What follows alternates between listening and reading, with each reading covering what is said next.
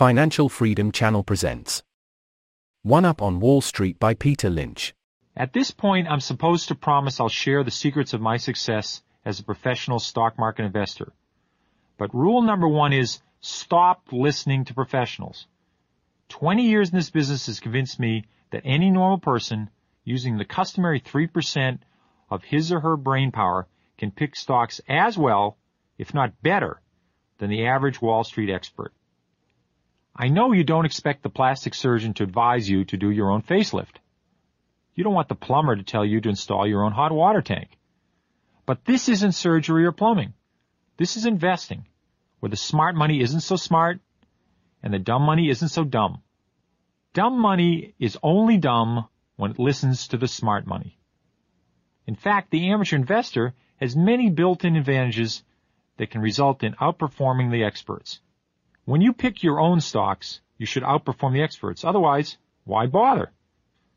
Once you've decided to invest individually, try going it alone.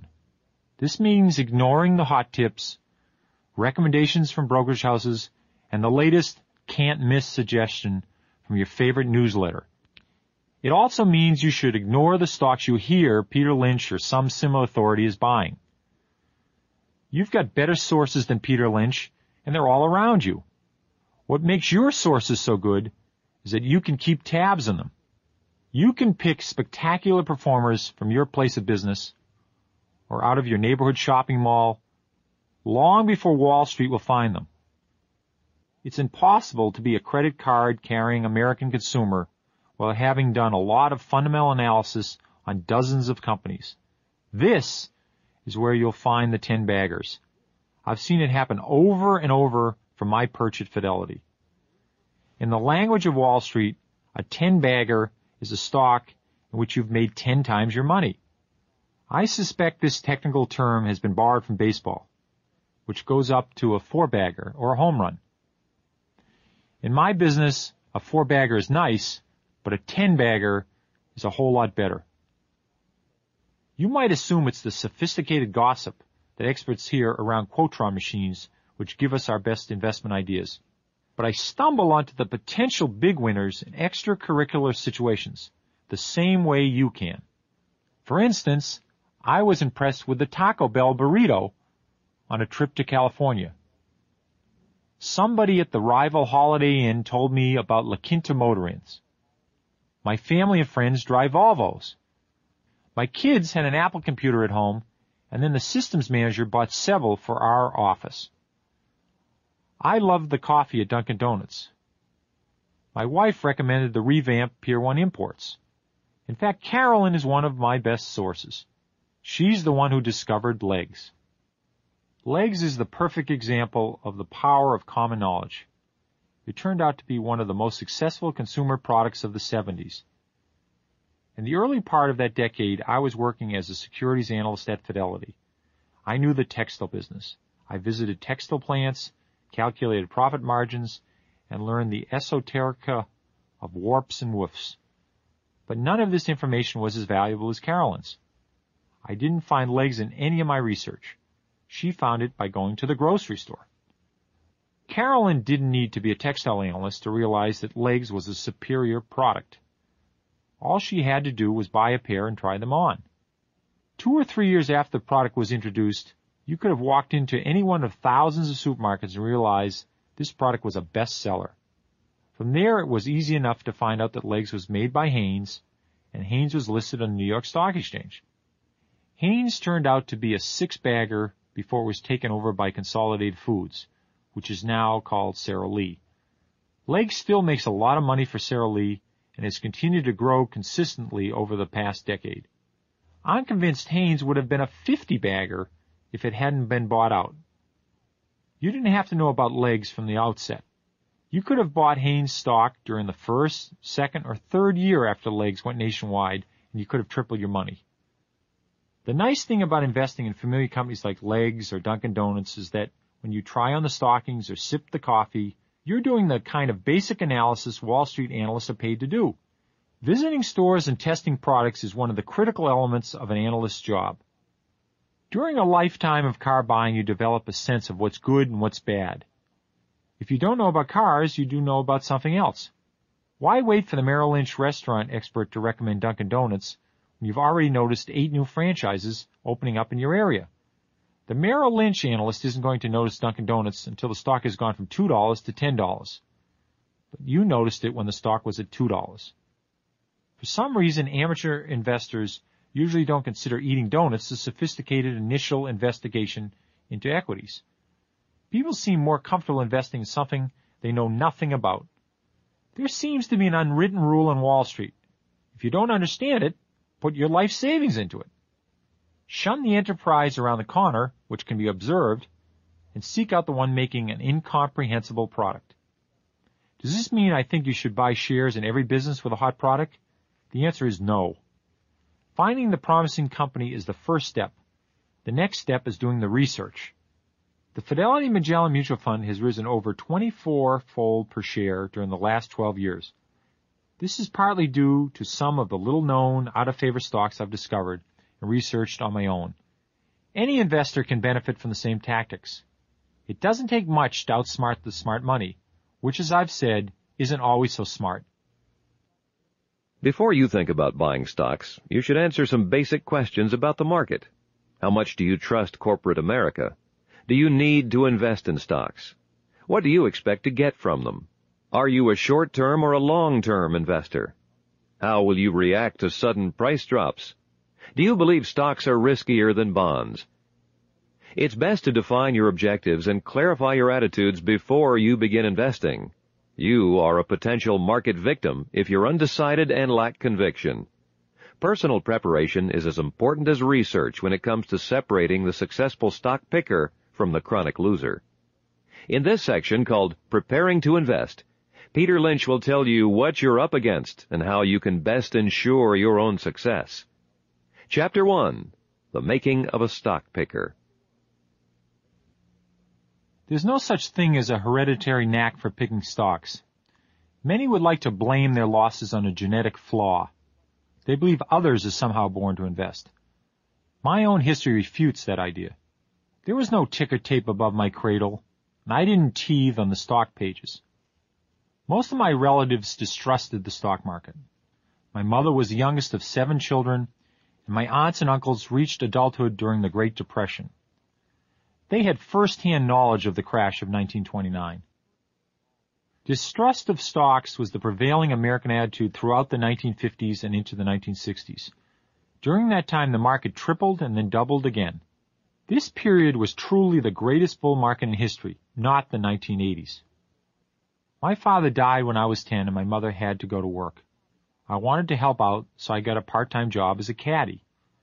I began to understand the more important aspects of caddying when I was in high school. My clients were the presidents and CEOs of major corporations including Gillette, Polaroid, and more to the point, Fidelity. In helping D. George Sullivan find his ball, I was helping myself to find a career. The golf course was the next best thing to being on the floor of a major exchange. After my clients sliced the drive, they would enthusiastically describe their latest investment. The happy stories I heard on the fairways made me rethink the family position that the stock market was a place to lose money.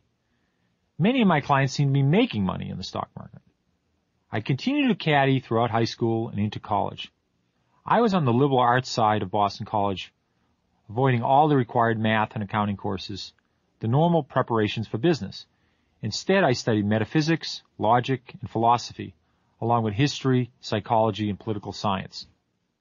Investing in stocks is an art, not a science. People trained to rigidly quantify everything are at a disadvantage. If stock picking could be quantified, you could rent time on the nearest Cray computer and make a fortune. But it doesn't work that way. I applied for a summer job at Fidelity during my senior year. This was at Mr. Sullivan's suggestion, Fidelity's president for whom I had caddied. I was thrilled to be hired at Fidelity. Some interns like me were put to work researching companies and writing reports just like the regular analysts. The whole business was suddenly demystified. Even a liberal arts major can analyze a stock. I went to Wharton after that interlude at Fidelity more skeptical than ever about the value of academic stock market theory. It seemed to me that most of what I was learning at Wharton could only help you fail in the investment business. I studied statistics, advanced calculus, and quantitative analysis. Quantitative analysis taught me that the things I saw happening at Fidelity couldn't really be happening.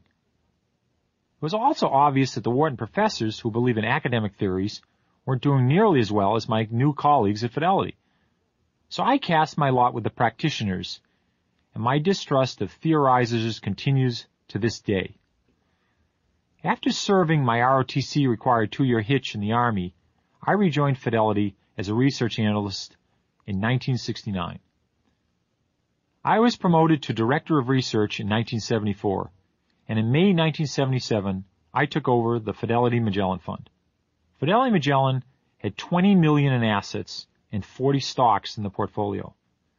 My boss suggested I reduce the number to 25. I listened politely and raised the number to 60. 6 months later to 100. Soon after that to 150 stocks. I didn't do it to be contrary. I did it because I couldn't resist buying a bargain. There were bargains everywhere in those days. My portfolio continued to grow. Instead of settling for a couple of savings and loans, I bought them across the board after determining each was a promising investment. It wasn't enough for me to invest in one convenience store. I just had to buy Circle K, National Convenience, Shop and Go, and Hoppin' Foods, to mention a few. Pretty soon I became known as the Will Rogers of equities, a man who never saw a stock he didn't like. Since I own 1,400 now, I guess they have a point. Actually, Will Rogers may have offered the best bit of advice about stocks. He said, "Don't gamble. Take all your savings and buy some good stock, and hold it till it goes up. Then sell it. If it don't go up, don't buy it." Chapter 2. The Wall Street Oxymorons. To the list of famous oxymorons, which includes military intelligence, learned professor, deafening silence, and jumbo shrimp, I'd add professional investing. It's important to view the profession with skepticism. Since 70% of the shares in major companies are controlled by institutions, you're competing against oxymorons whenever you buy or sell stock. This is a lucky break for you. There are many cultural, legal, and social barriers limiting the professionals. Of course, not all professionals are oxymoronic. There are innovative fund managers who invest as they please, but the majority of the professional investors are hemmed in by the rules. The virtues of every spectacular stock I've found were so obvious that 99 out of 100 professionals would have wanted to add it to their portfolios. But for reasons I'm about to describe, they couldn't. There are simply too many obstacles between the professional investors and the tenbaggers. Take the Limited, for example. This company went public in 1969. Only one analyst followed the company for 5 years. A second analyst, Maggie Gilliam, noticed it in 1974. The first institution bought shares in the Limited in the summer of 1975 when there were 100 Limited stores open for business across the country. By 1979, 10 years after going public and having sustained a brilliant record, only 2 institutions had bought the stock. 400 Limited stores were doing a thriving business in 1981, and only 6 analysts were covering the company. When the stock hit its high of 9 in 1983, long-term investors were up 18-fold from 1979. The price fell to $5 a share in 1984. The company was still doing well. Investors got another chance to buy in. As I'll explain later, if a stock is down but the fundamentals are good, it's best to hold on and better to buy more. It wasn't until 1985, with the stock back up to $15 a share, that analysts put the Limited on their buy lists. Aggressive institutional buying helped send the shares up to over $52, far beyond what the fundamentals justified. By then, there were more than 30 analysts on the trail. Many arrived just in time to see the Limited drop. Contrast the story of the Limited with the 56 brokerage analysts normally covering IBM. You haven't spent much time in Wall Street if you think the average Wall Street professional is looking for reasons to buy exciting stocks. The rare professional has the guts to buy into an unknown company. In fact, choosing between the chance to make a large profit on an unknown company and the insurance of losing a small amount on an established company, most fund managers jump at the established company. Success is one thing, but it's more important not to look bad if you fail. There's an unwritten rule on Wall Street which states, you'll never lose your job losing your client's money in IBM. Whenever fund managers do decide to buy something exciting, they may be held back by rules and regulations. Some bank trust departments won't allow stock purchases in companies with unions. Others won't invest in specific industry groups. It's the Securities and Exchange Commission making up the rules if it's not the mutual fund. For instance, the SEC says a mutual fund like Fidelity Magellan cannot own more than 10% of the shares in any company. It also says we cannot invest more than 5% of the fund's assets in any one stock. These restrictions are well-intentioned. They protect against the fund putting all its eggs in one basket. They also protect against the fund taking over a company. But the secondary result is that the larger funds are forced to limit themselves to the very large 500 companies out of the over 10,000 companies that are publicly traded. Fidelity Magellan has continued to compete successfully. For this, I have to thank the fast-growing stocks, the turnaround opportunities, and the out-of-favor enterprises I've found. The stocks I try to buy are the very stocks traditional fund managers try to overlook. In other words, I continue to think like an amateur as frequently as possible. An individual investor doesn't have to operate like an institution. You've got an edge already. The tenbaggers come from beyond the boundaries of what's accepted on Wall Street. Great opportunities can be found in your neighborhood or workplace. Better yet, you can find them months or even years before the news reaches the professionals. Then again, maybe you shouldn't have anything to do with the stock market at all. This is an issue worth discussing because the stock market demands conviction as surely as it victimizes the unconvinced. Chapter 3. Is this gambling or what? Many investors took refuge in bonds after the October 1987 crash. The issue of stocks versus bonds should be resolved up front, or it will come up at frantic moments, like when the stock market is dropping. Investing in bonds, money markets, or CDs are forms of investing in debt, for which one is paid interest. Traditionally, bonds were sold in large denominations, too large for the small investor. Bond funds were eventually invented. This made it possible for regular people to invest in debt along with the tycoons. Later, the money market fund liberated former passbook savers from the captivity of the banks. It's one thing to prefer stocks to a stodgy savings account yielding 5% forever. It's quite another to prefer them to a money market where the yields rise immediately if the interest rates go up. Stocks have paid off about 30 times better than Treasury bills, in spite of crashes, depressions, wars, and recessions. There's a logical explanation for this. In stocks, you've got the company's growth on your side. You're a partner in a prosperous business. In bonds, you're nothing more than the nearest source of spare change. When you lend money to somebody, the best you can hope for is to get it back, plus interest. Unless you're a professional specializing in troubled companies and bankruptcies, the average person will never get a 10-bagger in a bond. Ah, yes, you say. But what about the risks? Aren't stocks riskier than bonds? Of course stocks are risky. Nowhere is it written that stocks owe you anything.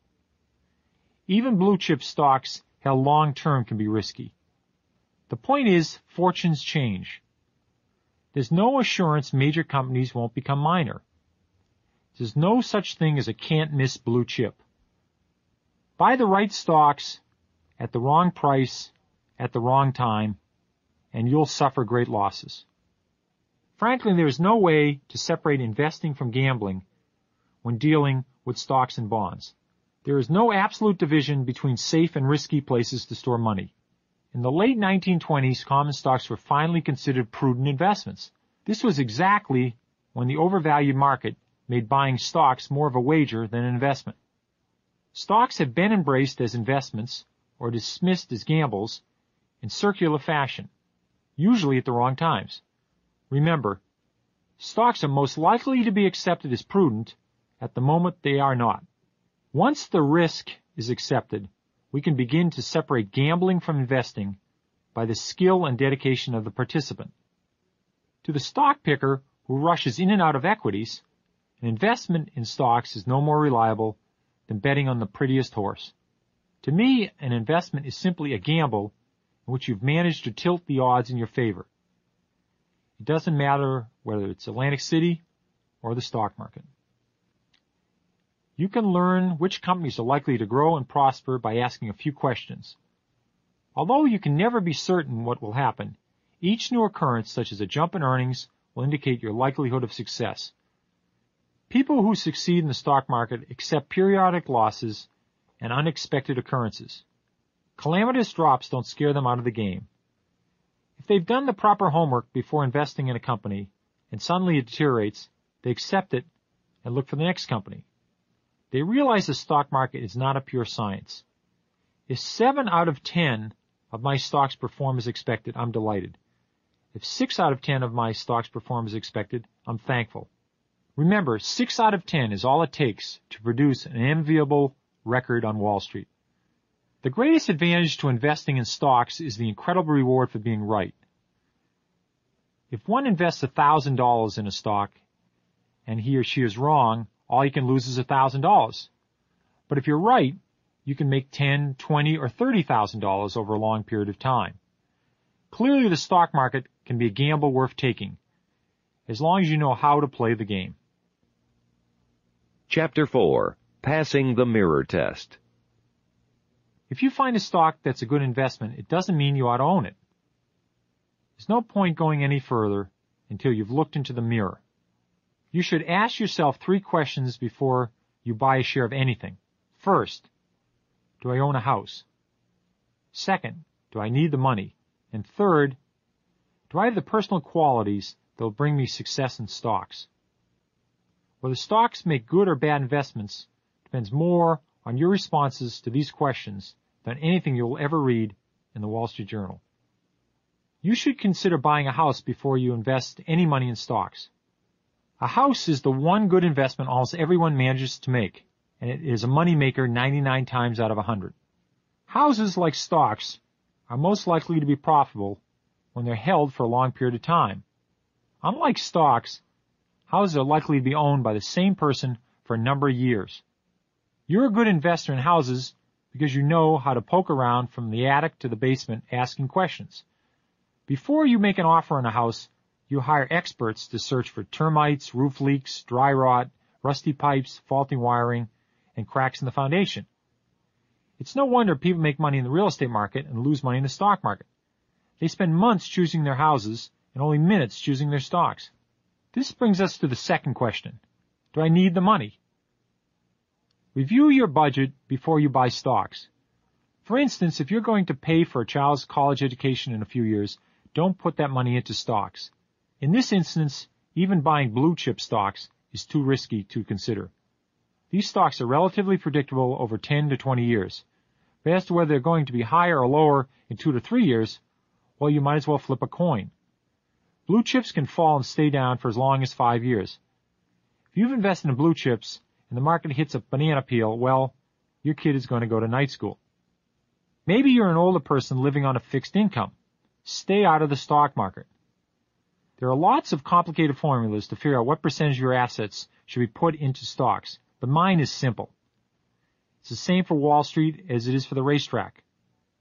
Only invest what you could afford to lose without that loss having any effect on your daily life in the foreseeable future. The third question is the most important of the 3.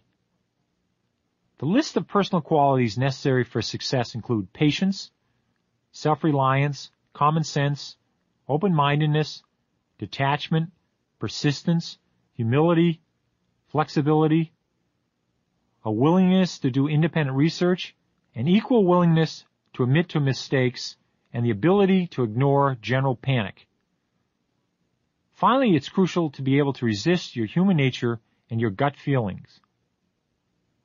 It's the rare investor who doesn't secretly harbor the conviction that he or she has the knack for predicting stock prices. It's uncanny how often we feel most strongly that stocks are going up when the opposite occurs. It's not that investors and their advisors are chronically stupid or unperceptive. It is that by the time the signal is received, the message may have changed. When enough positive financial news filters down so investors feel confident about the short-term prospect, the economy is about to be hammered. The trick is to discipline yourself to ignore your gut feelings. Stand by your stocks as long as the fundamental story of the company hasn't changed. If you can't, your only hope for increasing your net worth may be to adopt J. Paul Getty's surefire formula for financial success. Rise early, work hard, strike oil.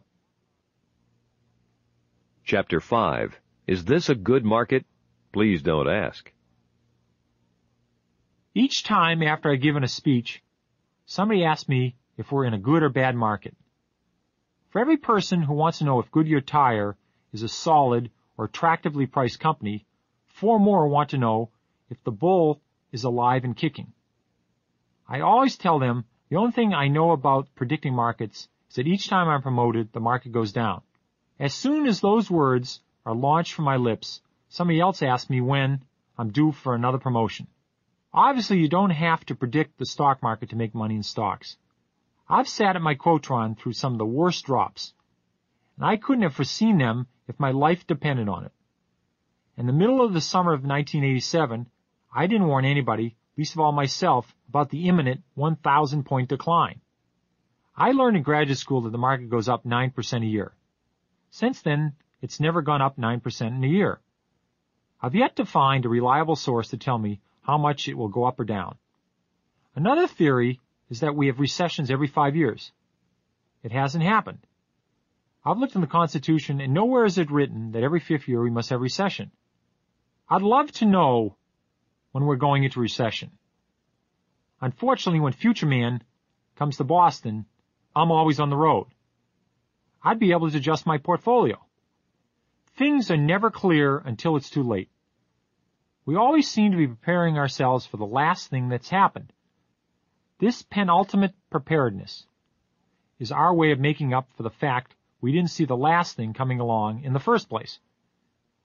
People began to worry the market was going to crash the day after the market crashed on October 19, 1987. It had crashed.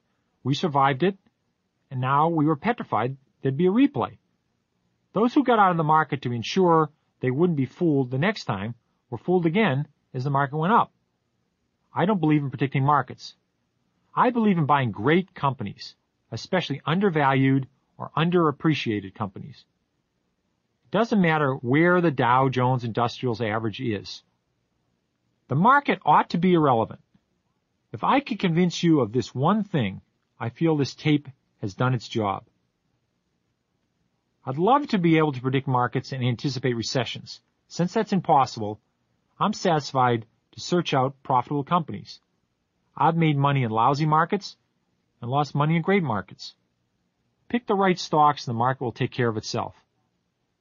I hope you'll remember the following points from this section on preparing to invest. Don't overestimate the skill and wisdom of professionals. Look for opportunities that haven't yet been discovered and certified by Wall Street. Invest in a house before you invest in a stock. Invest in companies, not in the stock market. Ignore short-term fluctuations. Large profits can be made in common stocks. Large losses can be made in common stocks. Predicting the economy is futile. Predicting the short-term direction of the stock market is futile. Long-term returns from stocks are relatively predictable and far superior to long-term returns from bonds. Common stocks aren't for everyone. The average person is exposed to interesting local companies and products years before the professional. Having an edge will help you make money in stocks. This section is about how to exploit an edge and develop the story on a company. The first step is to determine what kind of stock you're considering.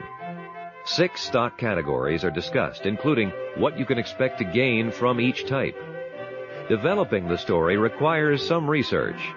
The importance of earnings to the eventual success or failure of a stock, how to monitor a company's progress, and how to evaluate the price-to-earnings ratio are elements of the story. Peter Lynch tells you how to develop the story and pick out the winners. Chapter 6. Stalking the Ten-Bagger. The best place to look for a 10-bagger is close to home. The shopping mall and wherever you work are good places to begin. 10-baggers like Dunkin' Donuts and The Limited were apparent at hundreds of locations across the country. The women shopping at the local New Limited outlet had a chance to see the opportunity, research the company, and buy the stock long before Wall Street got its first clue. The average person comes across 2 or 3 likely prospects each year. All along the retail and wholesale chains, people who make things, sell things, clean things, or analyze things encounter stock-picking opportunities. Do you receive a paycheck? Automatic Data Processing is a company which processes 9 million paychecks a week for 180,000 small and medium-sized companies. This was one of the all-time great stock buying opportunities. The company went public in 1961 and has increased earnings every year. Automatic Data Processing sounds like the sort of high-tech enterprise I advise against, but it's not a computer company. It uses computers to process paychecks. Users of technologies are beneficiaries of high-tech. As competition drives down computer prices, firms like Automatic Data Processing can buy cheaper equipment. This reduces their operating expenses and leads to greater profits.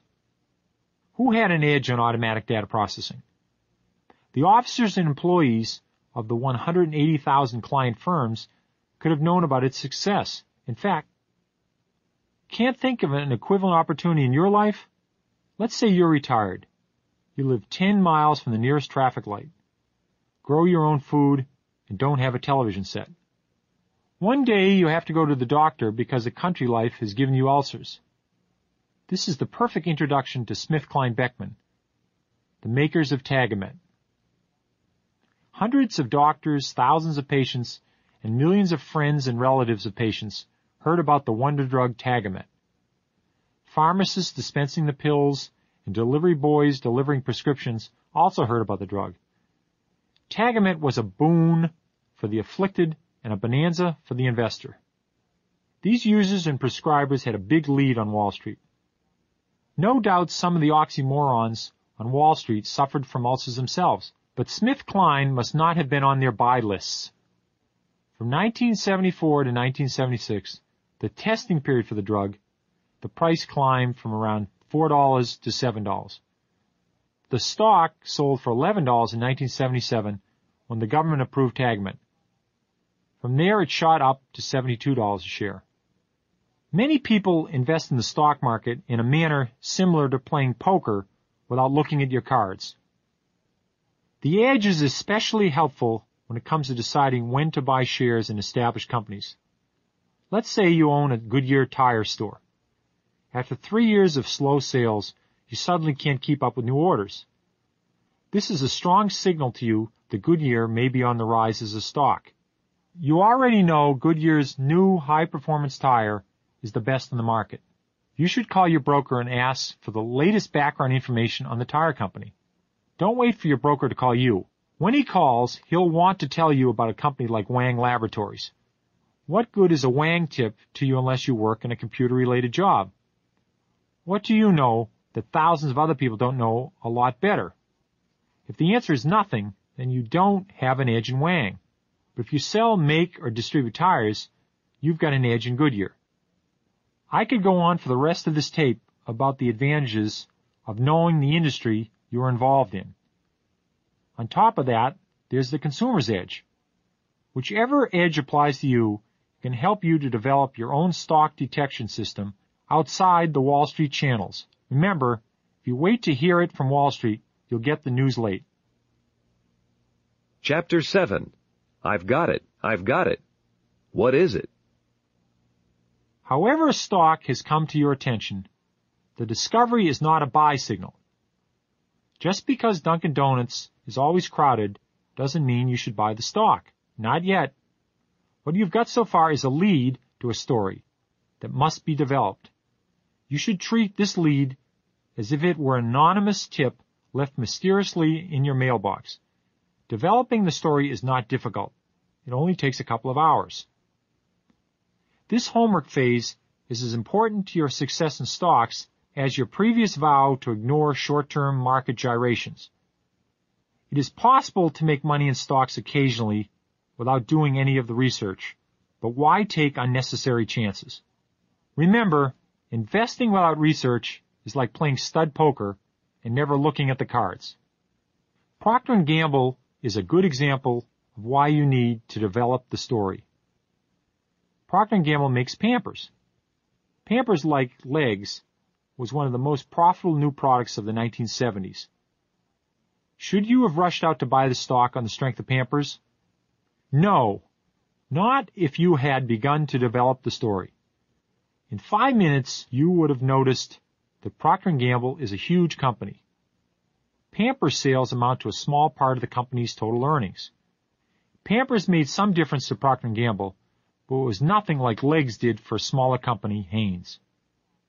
If you're considering a stock on the strength of a specific product, the first thing to find out is, what effect will the success of the product have on the company's bottom line? The size of a company has a great deal to do with what you can expect to get out of the stock. Specific products aside, big companies don't have big stock moves. You'll get your biggest moves in smaller companies. The first thing I do is establish the size of the company in relation to others in the industry. Then I place it into one of 6 general categories: slow grower, stalwart, fast grower, cyclical, asset play, or turnaround. These 6 categories cover all of the useful distinctions any investor has to make. Slow growers are usually large, mature companies. They are expected to grow slightly faster than the gross national product. You won't find a lot of 2 to 4% growers in my portfolio, because if companies aren't going anywhere fast, neither will the price of their stocks. Stalwarts are companies like Coca-Cola, Bristol-Myers, Procter & Gamble, and Colgate-Palmolive. These multi-billion-dollar hulks are not agile climbers, but they're faster than slow growers. When you traffic in stalwarts, you can expect a 10 to 12% annual growth in earnings. In the market we've had since 1980, the stalwarts have been good, but not spectacular performers. If you own a stalwart like Colgate-Palmolive, and the stock's gone up 50% in a year or two, you ought to figure that's enough and think about selling. I always keep some stalwarts in my portfolio because they offer pretty good protection during recessions. Bristol-Myers went sideways during the 1981-82 period when the stock market fell apart. The fast growers are among my favorite investments. These are small, aggressive, new enterprises that grow at 20 to 25% a year. This is the land of the 10 to 100 baggers. Fast growers are high-risk investments, particularly the stocks of the younger companies, which tend to be overzealous and underfinanced. An underfinanced company with headaches usually winds up in Chapter 11. Fast growers are big winners in the stock market. I look for the ones with good balance sheets making substantial profits. The trick is figuring out when they'll stop growing. A cyclical is a company whose sales and profits rise and fall with changes in the economy. In a growth industry, business keeps expanding. In a cyclical industry, it repeatedly expands and contracts. Autos, airlines, tire companies, steel companies, and chemical companies are cyclicals. They flourish when we're coming out of a recession and into a vigorous economy. Their stock prices tend to rise much faster than the prices of the stalwarts. The cyclicals suffer when the economy is going the other way. You can lose more than 50% of your investment very quickly if you buy cyclicals in the wrong part of the economic cycle. Cyclicals are often lumped together with the trusty stalwarts because most are large, well-known companies. Since Ford is a blue chip, one might assume it will behave like Bristol-Myers, another blue chip. It doesn't. The common stock of Ford fluctuates wildly as the company loses billions of dollars in recessions and makes billions during periods of economic growth. Bristol-Myers' earnings will not go down in a recession. Ford's earnings could disappear. It's important to know that owning Ford is very different from owning Bristol-Myers. Turnaround candidates are battered companies. They aren't slow growers. They are no growers. They aren't cyclicals. They rebound. In fact, these companies may already be bankrupt. Turnaround companies are potential fatalities, like Chrysler. Chrysler was a cyclical that went so far down, people thought it would never come back up. Turnaround stocks can make up lost ground very quickly, as Chrysler has proven. An asset play is a company sitting on something valuable that you know about, but Wall Street is overlooked. The asset may be simple, like a pile of cash. Sometimes it's real estate. Pebble Beach was a great asset play. At the end of 1976, this stock was selling for $14.50 per share. There are 1.7 million shares outstanding, so the company was valued at only $25 million. Less than 3 years later, 20th Century Fox bought out Pebble Beach for $72 million, or $42.50 per share. After buying the company, 20th Century turned around and sold Pebble Beach's gravel pit, one of the company's many assets, for over $30 million. In other words, the gravel pit alone was worth more than what investors paid for the whole company in 1976. Companies don't stay in the same category forever. Fast growers lead exciting lives and then burn out. Sooner or later, they exhaust themselves and become slow growers and stalwarts. Some companies fall into two categories at once. Some, like Disney, have been in every major category. Putting stocks into categories is the first step to developing the story. You'll know what the story is supposed to be after you've correctly identified the category. The next step is filling in the details so you can intelligently guess how the story will turn out. Chapter 8. The Perfect Stock. What a deal. Getting the story is a lot easier if you understand the company's business. I'd rather invest in pantyhose than in fiber optics. The simpler it is, the better I like it. You never find the perfect risk-free company, the kind of stock I dream about. But you can recognize favorable attributes which will greatly increase your likelihood of success. The following discussion covers 13 of the most favorable attributes you should look for. The first attribute is that the company name is dull, or even better, ridiculous. Automatic data processing is boring, but not quite as boring as Bob Evans Farms. But even Bob Evans Farms won't win the prize for the best name you could give a stock. Pep Boys, Manny Mo and Jack is the most promising name I've ever heard. It's better than dull. It's ridiculous. Who wants to put money in a company that sounds like the Three Stooges? No Wall Street analyst in his right mind would recommend a stock called Pep Boys, Manny Mo and Jack. Unless, of course, Wall Street already realizes how profitable it is. By the time Wall Street knows about it, the price is already up tenfold. The second attribute is the company does something dull.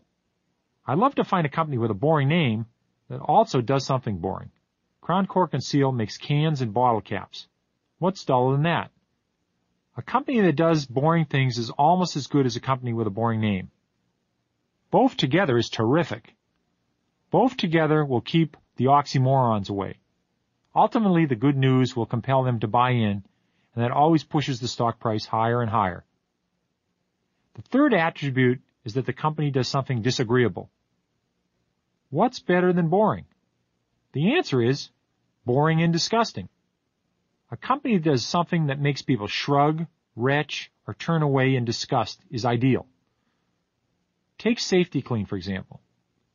Safety-Kleen provides gas stations with a machine that washes greasy auto parts. Gas stations gladly pay for the service. What analyst would want to write about this? What portfolio manager want to have Safety-Kleen on his buy list? Not many, which is precisely what's endearing about Safety-Kleen.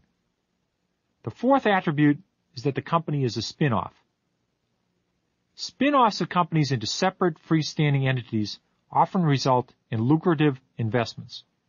Large parent companies do not want to spin off divisions just to watch them fail. A spin-off failure brings embarrassing publicity, which reflects badly on the parent. Therefore, the spin-offs normally have strong balance sheets and are well prepared to succeed as independent entities. The greatest spin-offs of all were the Baby Bell companies created from the AT&T breakup. While the parent has been an uninspiring performer until recently, the average stock gain in the newly created companies was 114% from November 1983 to October 1988. When the dividends are added in, the return is more like 170%. This beats the total return of the market by more than twice. The fifth attribute is that institutions don't own it and the analysts don't follow it. If you find a stock with little or no institutional ownership, you've found a potential winner. Find a company no analyst has visited and you found a double winner. You can find these stocks in banks, savings and loans, and insurance companies. There are thousands of these opportunities, but Wall Street keeps up with less than 100. The sixth attribute is that there are negative rumors about the company, like it's involved with toxic waste and or the mafia. It's hard to think of a more perfect industry than waste management. Sewage and toxic waste dumps disturb people. Waste Management, Inc., the largest company in the waste management industry, is a better prospect than Safety-Kleen because it has two unthinkable things going for it: the toxic waste industry itself and the mafia. Anybody who fantasizes that the mafia runs all the Italian restaurants, the newsstands, the dry cleaners, and the construction sites also thinks the mafia controls the garbage industry. This fantastic assertion was a great advantage to the earliest buyers of waste management stock. The shares were grossly underpriced relative to the actual opportunity. The seventh attribute is that there's something depressing about it. My all-time favorite in this category is Service Corp International, or SRV. Now, if there's anything Wall Street would rather ignore besides toxic waste, it's mortality. SRV does burials. SRV also pioneered the pre-need funeral policy. This is a popular layaway plan. It enables you to pay off your casket and funeral service now while you can afford it. SRV gets the money for its pre-need sales, and the cash continues to compound. This company was shunned by most professional investors. SRV executives had to beg the professionals to listen to their story. Here was the perfect opportunity. Everything was working. You could see it happening. The earnings kept increasing. There was rapid growth, almost no debt, and Wall Street turned the other way. The eighth attribute is that it's a company in a no-growth industry. Many people prefer to invest in a high-growth industry where there's a lot of sound and fury. Not me. I prefer to invest in no-growth industries like funerals. For every product in a hot industry, there are 1,000 recent graduates trying to figure out how to make it cheaper and better in Taiwan or Korea. This doesn't happen with bottle caps, oil drum retrieval, or funerals. In a no-growth industry, especially one that's boring and upsets people, there's no problem with competition. That gives you the leeway to continue to grow and gain market share. SRV already owns 5% of the nation's funeral homes, and there's nothing to stop it from owning 15%. The ninth attribute is that it's got a niche. I'd much rather own a local rock pit than 20th Century Fox. A movie company competes with other movie companies, while the rock pit has a niche. Owning a rock pit is very safe and very boring. But if you've got the only gravel pit in town, you've got a virtual monopoly. A rock pit is valuable because nobody can compete with it. The nearest rival owner may be 2 towns away. He's not going to haul his rocks into your territory because the trucking bills eat up his profit. I always look for niches. Drug and chemical companies have niches. Once a patent is approved, all the rival companies with their billions in research dollars can't invade the territory. They must invent a different drug, prove it is different, and then do 3 years of clinical trials before the government lets them sell it. The 10th attribute is that people have to keep buying the product. I'd rather invest in a company making drugs, soft drinks, razor blades, or cigarettes than a company that makes toys. Somebody can make a wonderful doll that every child must have, but every child only gets one. 8 months later, that doll is removed from the shelves to make room for the newest doll the children must have, manufactured by a different company. Why take chances on fickle purchases when there's so much steady business around? The 11th attribute is that a company is a user of technology. Why invest in a computer company that struggles to survive in an endless price war when you can invest in a company benefiting from the price war? Again, look at automatic data processing. As computers get cheaper, ADP can do its job cheaper. This results in an increase in profits. The 12th attribute is that the company insiders are buyers of the stock. There's no better tip-off to the probable success of a stock than that the people in the company are putting their own money into it. If you see someone with a $45,000 salary buying $10,000 worth of stock, you can be sure it's a meaningful vote of confidence. There's only one reason insiders buy. They think the stock price is undervalued and will eventually go up. The 13th attribute is the company is buying back shares. Buying back shares is the simplest and best way a company can reward its investors. If a company has faith in its own future, then why shouldn't it invest in it itself? Massive share buybacks occurred after the October 1987 market drop. This stabilized the market at the height of its panic. These buybacks reward investors over the long term. When a stock is bought by its company, it is taken out of circulation. The number of outstanding shares is reduced. This can have a magical effect on the earnings per share, which in turn has a magical effect on the stock price. If a company buys back half its shares and its overall earnings are constant, the earnings per share have doubled. Chapter 9. Stocks I'd Avoid. If I could avoid a single stock, it would be the hottest stock in the hottest industry. Hot stocks can go up fast.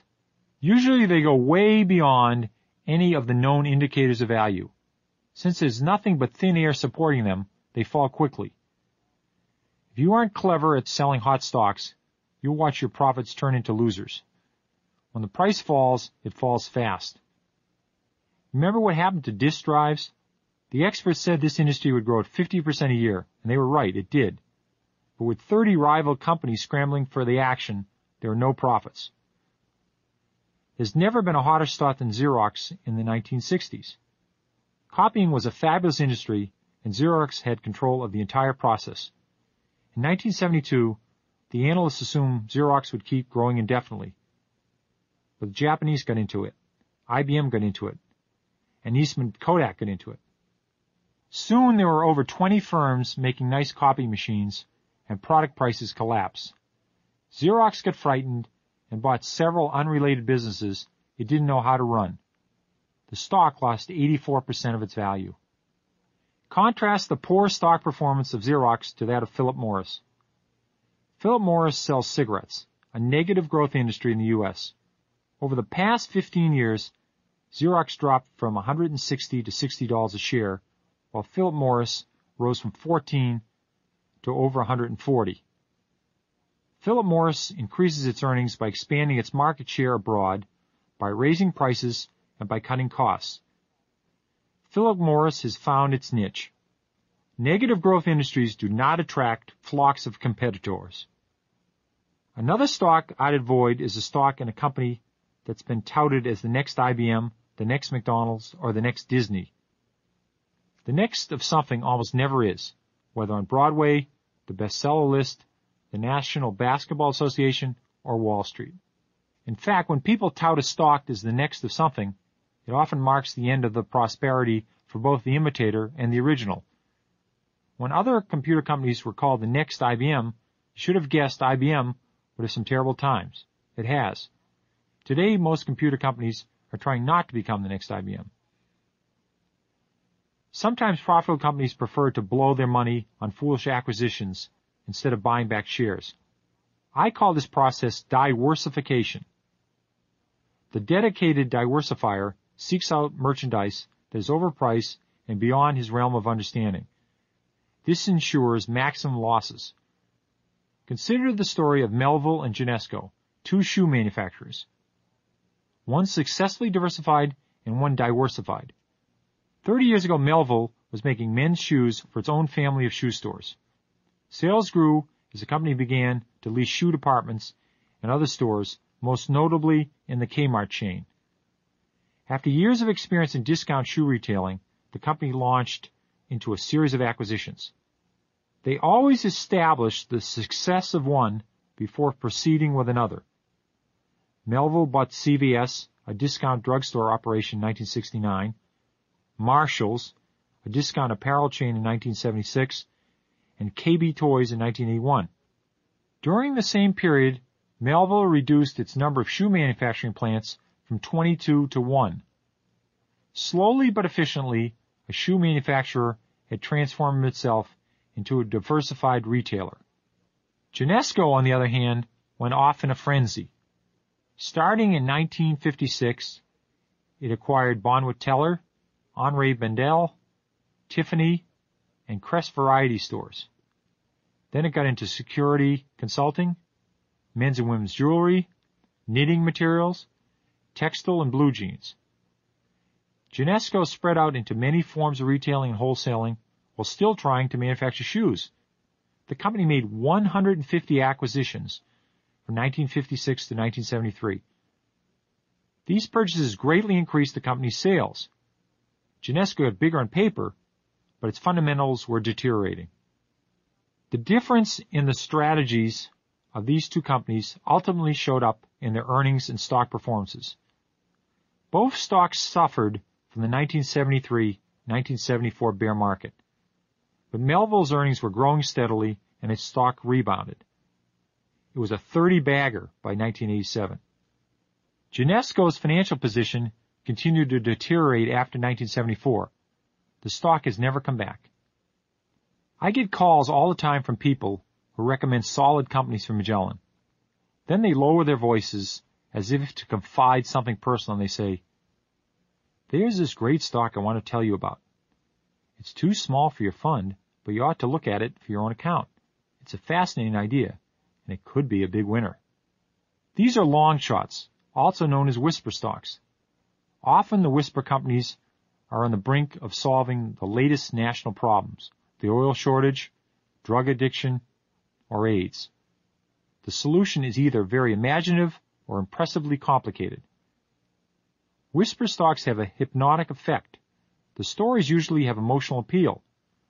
These stocks may go up before they come down, but they are lousy long-term propositions. I've lost money in each one of them I've bought. They have great story, but no substance. That's the essence of a whisper stock. Another stock I'd avoid is in a company selling 25 to 50% of its wares to a single customer.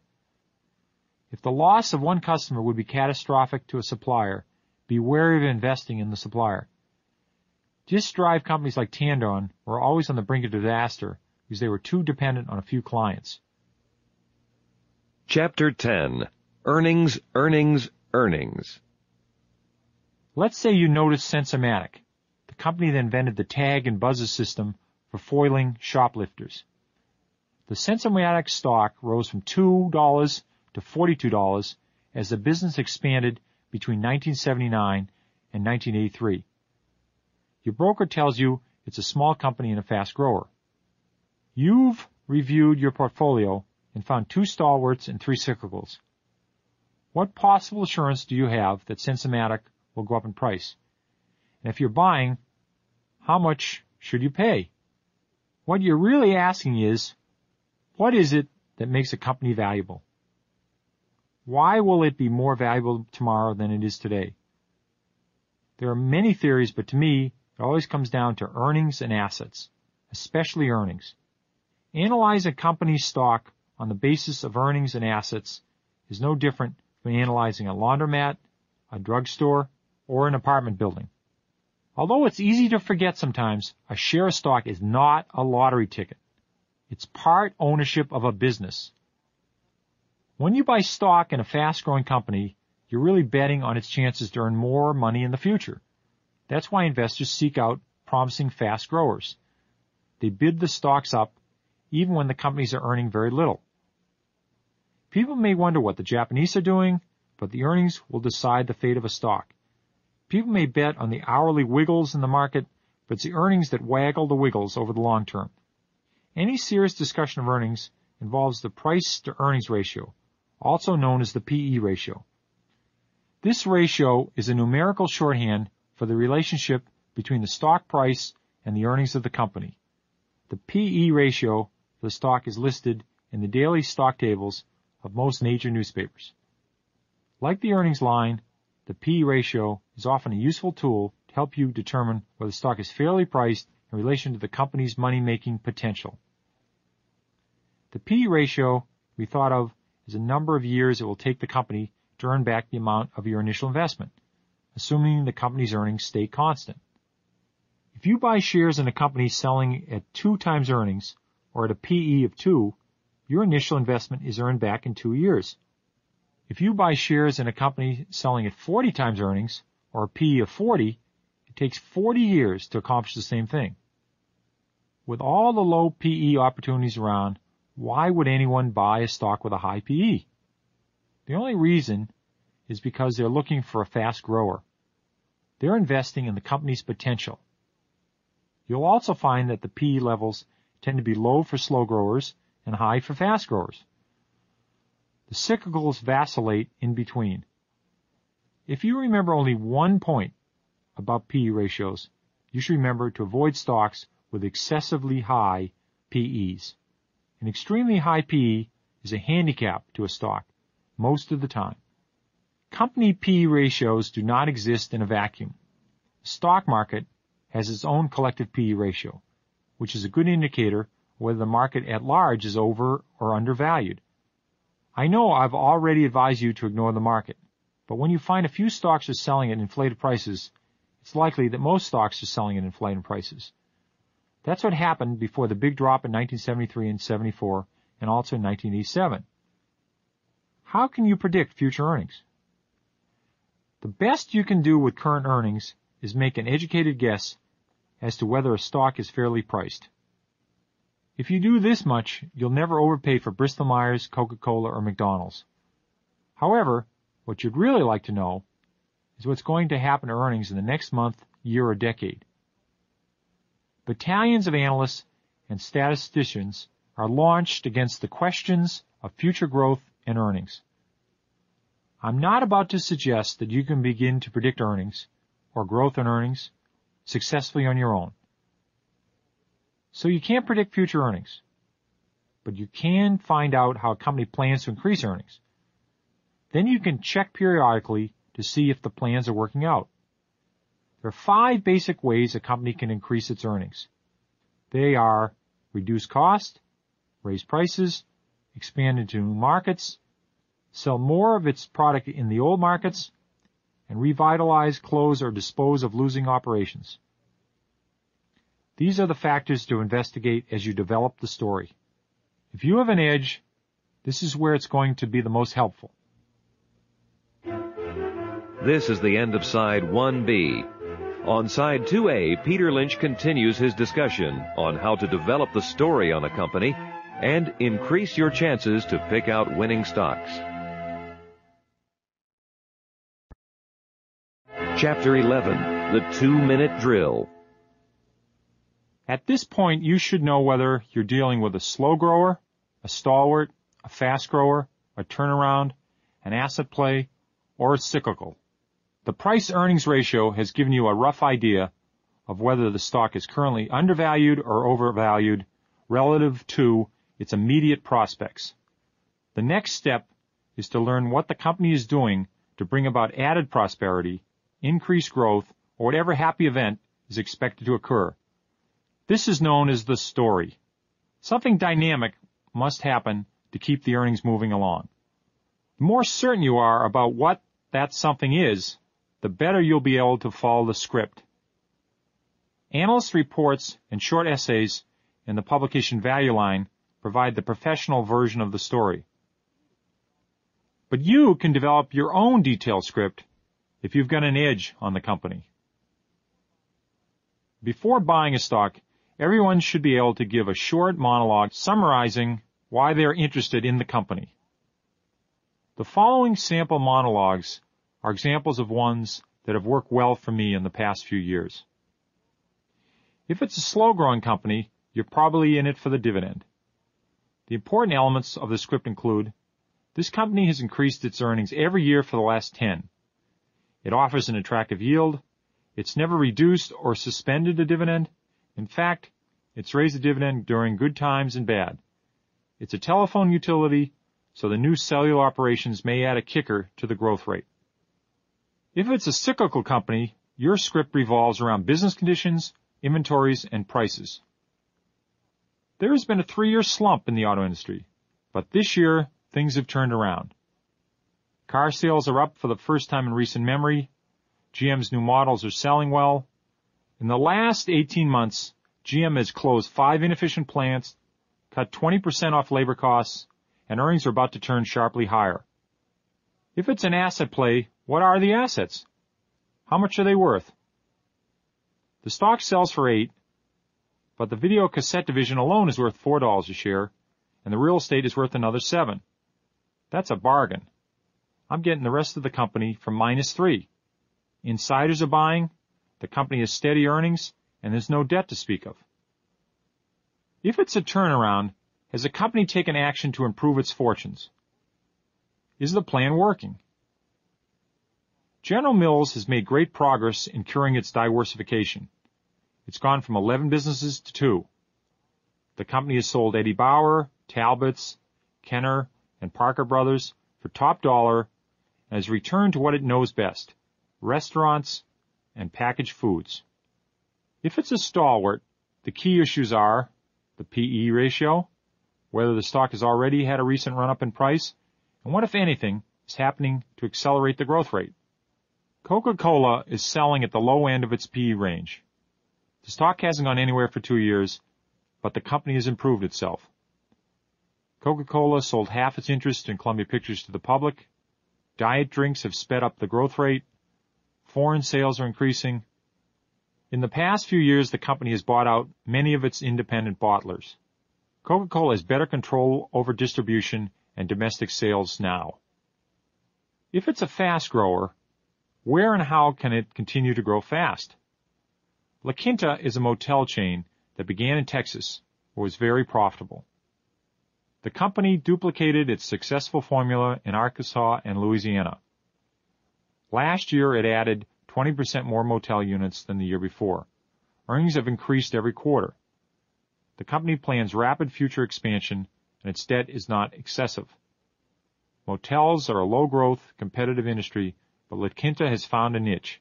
It has a long way to go before it has saturated the market. I often devote several hours to developing a script. Let me give you 2 examples. The first is a situation I checked out properly. That was La Quinta Motor Inns, which was a 15-bagger for me. In the second example, there was something I forgot to ask. That was Bildner's, a 15-bagger in reverse. The motel industry was due for a cyclical turnaround. I'd already invested in United Inns, the largest franchisee of Holiday Inns. During a telephone interview with the vice president at United Inns, I asked which company was Holiday Inn's most successful competitor. Asking about the competition is one of my favorite techniques for finding promising new stocks. Muckamucks speak negatively about the competition most of the time. But when an executive of one company admits he's impressed by another company, you can bet the competitor is doing something right. La Quinta Motor Inns, vice president of United Inns, enthused. They're doing a great job. They're killing us in Houston and in Dallas. That was the first time I had ever heard of La Quinta. I wanted to know what the story was. The concept was simple. La Quinta offered rooms of Holiday Inn quality at lower prices. La Quinta had eliminated the wedding area, the conference rooms, the large reception area, the kitchen area, and the restaurant. Excess space contributing nothing to profits while adding to the costs. La Quinta's idea was to install a Denny's or similar 24-hour place next door to each motel. Somebody else would worry about the food. Most hotels and motels lose money on their restaurants. Where was the niche? La Quinta had a specific target, the small businessman who didn't care for the budget motel, but didn't want to spend a lot of money either. If he had the choice, he'd rather pay less for the equivalent luxury of a Holiday Inn. La Quinta was there to provide the equivalent luxury, and at locations that are often more convenient to traveling businessmen. Because La Quinta's guests were business travelers, a high percentage of them booked rooms in advance. This gave La Quinta the advantage of a more predictable clientele. Nobody had captured this part of the market, the middle ground underneath the Hilton hotels and the Holiday Inns, but above the budget inns. La Quinta was a great story. They had been operating for several years by the time I heard about them. The original La Quinta had been duplicated in many different locations. The company was growing at an astounding 50% a year, and the stock was selling at a very attractive 10 times earnings multiple. This made it an incredible bargain. To top it off, I was delighted to discover that only 3 brokerage firms covered La Quinta. Also, less than 20% of the stock was held by institutions, another major positive. I followed up by spending 3 nights in 3 different La Quintas. I was satisfied La Quinta was Holiday Inn's equal. I bought as much La Quinta as possible for the Magellan Fund. I made 11-fold on it over a 5-year period before it suffered a turndown. I made 2 major mistakes with J. Bildner and Sons. Bildner's is a specialty food store located across the street from my Boston office. It sells gourmet sandwiches and prepared hot foods. Bildner's is a cross between a convenience store and a 3-star restaurant. I had first-hand information that they had the best bread and the best sandwiches in Boston. That was my edge. Bildner's was going public to raise money so it could expand into other locations. The company had carved out a niche, the millions of white-collar types who won't eat microwave sandwiches and who also refuse to cook. I researched the operation by wandering into the store across the street. It was clean, efficient, full of satisfied customers, and a fabulous moneymaker. From the prospectus of the stock offering, I learned that Bildner's wasn't going to burden itself with excessive bank debt. This was a plus. Without further investigation, I bought Bildner's at the initial offering price of $13 in September 1986. Soon after the sale of stock, Bildner's opened 2 outlets and a couple of Boston department stores. They flopped. Then it opened 3 new outlets in mid-Manhattan. They were killed by the delis. It continued to expand into more distant cities. By quickly spending more than the proceeds from the public offering, Bildner's had financially overextended itself. 1 or 2 mistakes at a time might not have been so bad, but Bildner's suffered multiple simultaneous failures. I'm sure the company learned from these mistakes, but there was no second chance once the money ran out. The stock bottomed at 1/8 of a dollar. The management retreated to its original stores, including the one across from my office. I gradually unloaded my shares at losses ranging from 50 to 95%. The lesson here is if the prototype is in Texas, hold off buying until the company shows it can make money in Illinois. Does the idea work in some other place? That's the question I forgot to ask Bildner's. Chapter 12. Getting the Facts. Fund managers have an advantage when it comes to getting the facts in a company. Companies will talk to us several times a week if we'd like. On the other hand, I can't imagine any useful information that the amateur investor can't get. All the pertinent facts are waiting to be picked up. Companies are required to tell nearly all in their prospectuses, quarterlies, and annual reports. Stockbrokers can be your information gatherers. They can provide the S&P reports, investment newsletters, annuals, quarterlies and prospectuses, the Value Line survey, and their firm's research. Let them get the data on the PE ratios, growth rates, insider buying, and institutional ownership. They'll be happy to do it once they realize you're serious. Professionals call companies all the time. Amateurs rarely think of it. The Investor Relations Office is a good place for you to get answers to specific questions. Prepare your questions before you call the company. Earnings are a good topic, but it's not proper etiquette to ask the company how much you're going to make, any more than it's proper for strangers to ask you for your annual salary. The accepted form of question is subtle. What are the Wall Street estimates on your company's earnings for the upcoming year is a better question. As you already know, future earnings are hard to predict. The companies themselves aren't sure how much they will earn. What you really want from investor relations is the company's reaction to whatever script you've been trying to develop. If you don't have a script, you can learn something by asking two general questions. What are the positives this year, and what are the negatives? In most cases, you'll hear something that confirms what you suspected, especially if you understand the business. But every so often, you'll learn something unexpected. Things are either better or worse than they appear. The unexpected can be very profitable if you're buying or selling stocks. When you call investor relations, you can have confidence the facts you get are correct. The adjectives, though, will vary widely. Different kinds of companies use different words to describe the same scene. It's important to remember, when looking at the same sky, people in mature industries see clouds, where people in immature industries see pie. Don't waste your time deciphering the corporate vocabulary. It's simpler to ignore all the adjectives.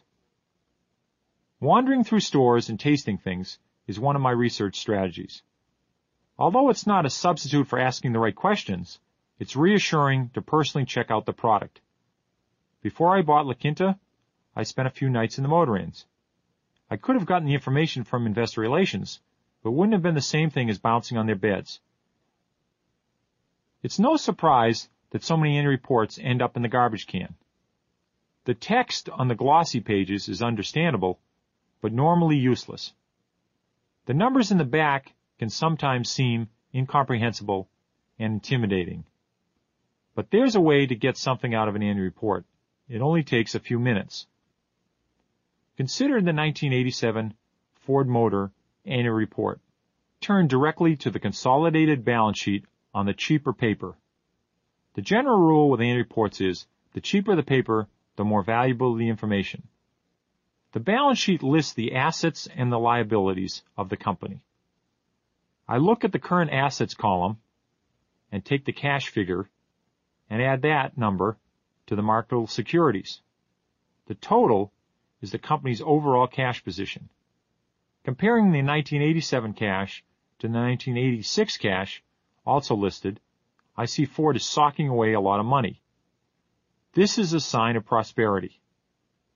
Then I look at the other half of the balance sheet to the entry that says long-term debt. I see that the 1987 long-term debt has been greatly reduced from 1986. Debt reduction is another sign of prosperity. A balance sheet is improving when cash is increasing relative to debt. Subtracting the long-term debt from the total cash, I arrive at Ford's net cash position. The cash and cash assets greatly exceed the debt. When cash exceeds debt, it's very favorable. No matter what happens, Ford isn't going out of business. To keep it simple, ask your broker whether Ford is buying back shares, whether cash exceeds long-term debt, and how much cash there is per share. You can also get the numbers from the S&P reports or from Value Line. Value Line is easier to read than a balance sheet and a good place for an amateur to start. It tells you about the cash and debt, summarizes the long-term record, so you can see what happened during the last recession. It also rates companies for financial strength on a scale of 1 to 5.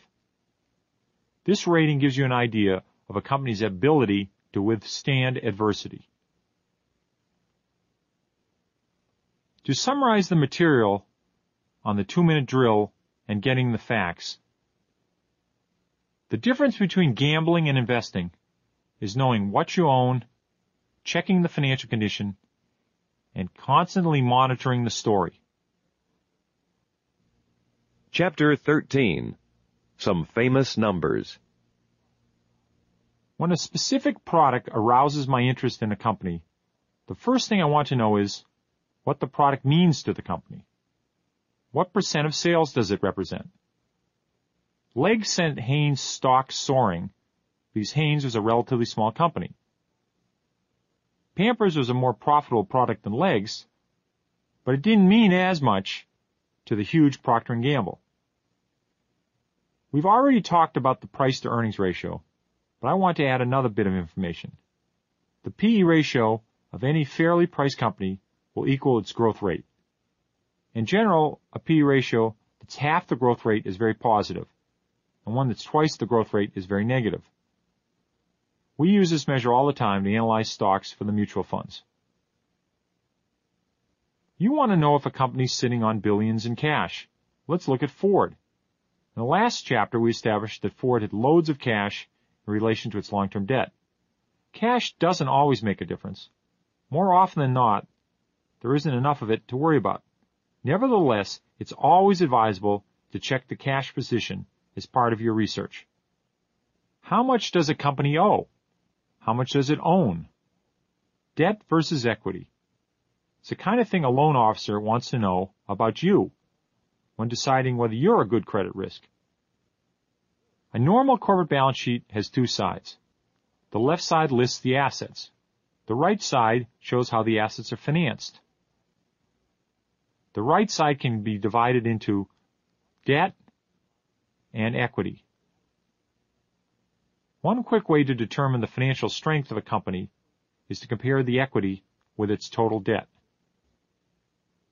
I pay special attention to the debt factor in turnarounds and troubled companies. More than anything else, it's debt that determines which companies will survive and which will go bankrupt. Young companies with heavy debts are always at risk. It's also the kind of debt, as much as the actual amount, that separates the winners from the losers in a crisis. There's bank debt and there's funded debt. Bank debt is the worst kind from the investor's point of view because it's due on demand. It doesn't have to come from a bank. It can take the form of commercial paper, which is loaned from one company to another for a short period of time. The important thing to remember is that it's due very soon. Sometimes it's due on call. This means the lender can ask for his money back at the first sign of trouble. If the borrower can't pay back the money, it's off to Chapter 11. Funded debt, the best kind from the shareholder's point of view, can never be called in as long as the borrower continues to pay the interest. The principal may not be due for 15 to 30 years. Funded debt usually takes the form of regular corporate bonds with long maturities. Unlike banks, bondholders cannot demand immediate repayment of principal. Funded debt gives companies time to wiggle out of trouble. One of the important numbers to consider is the cash dividend. Stocks paying dividends are often favored over stocks that don't pay dividends by investors who want the extra income. But the real issue is how the dividend, or the lack of a dividend, affects the value of a company and its stock price over time.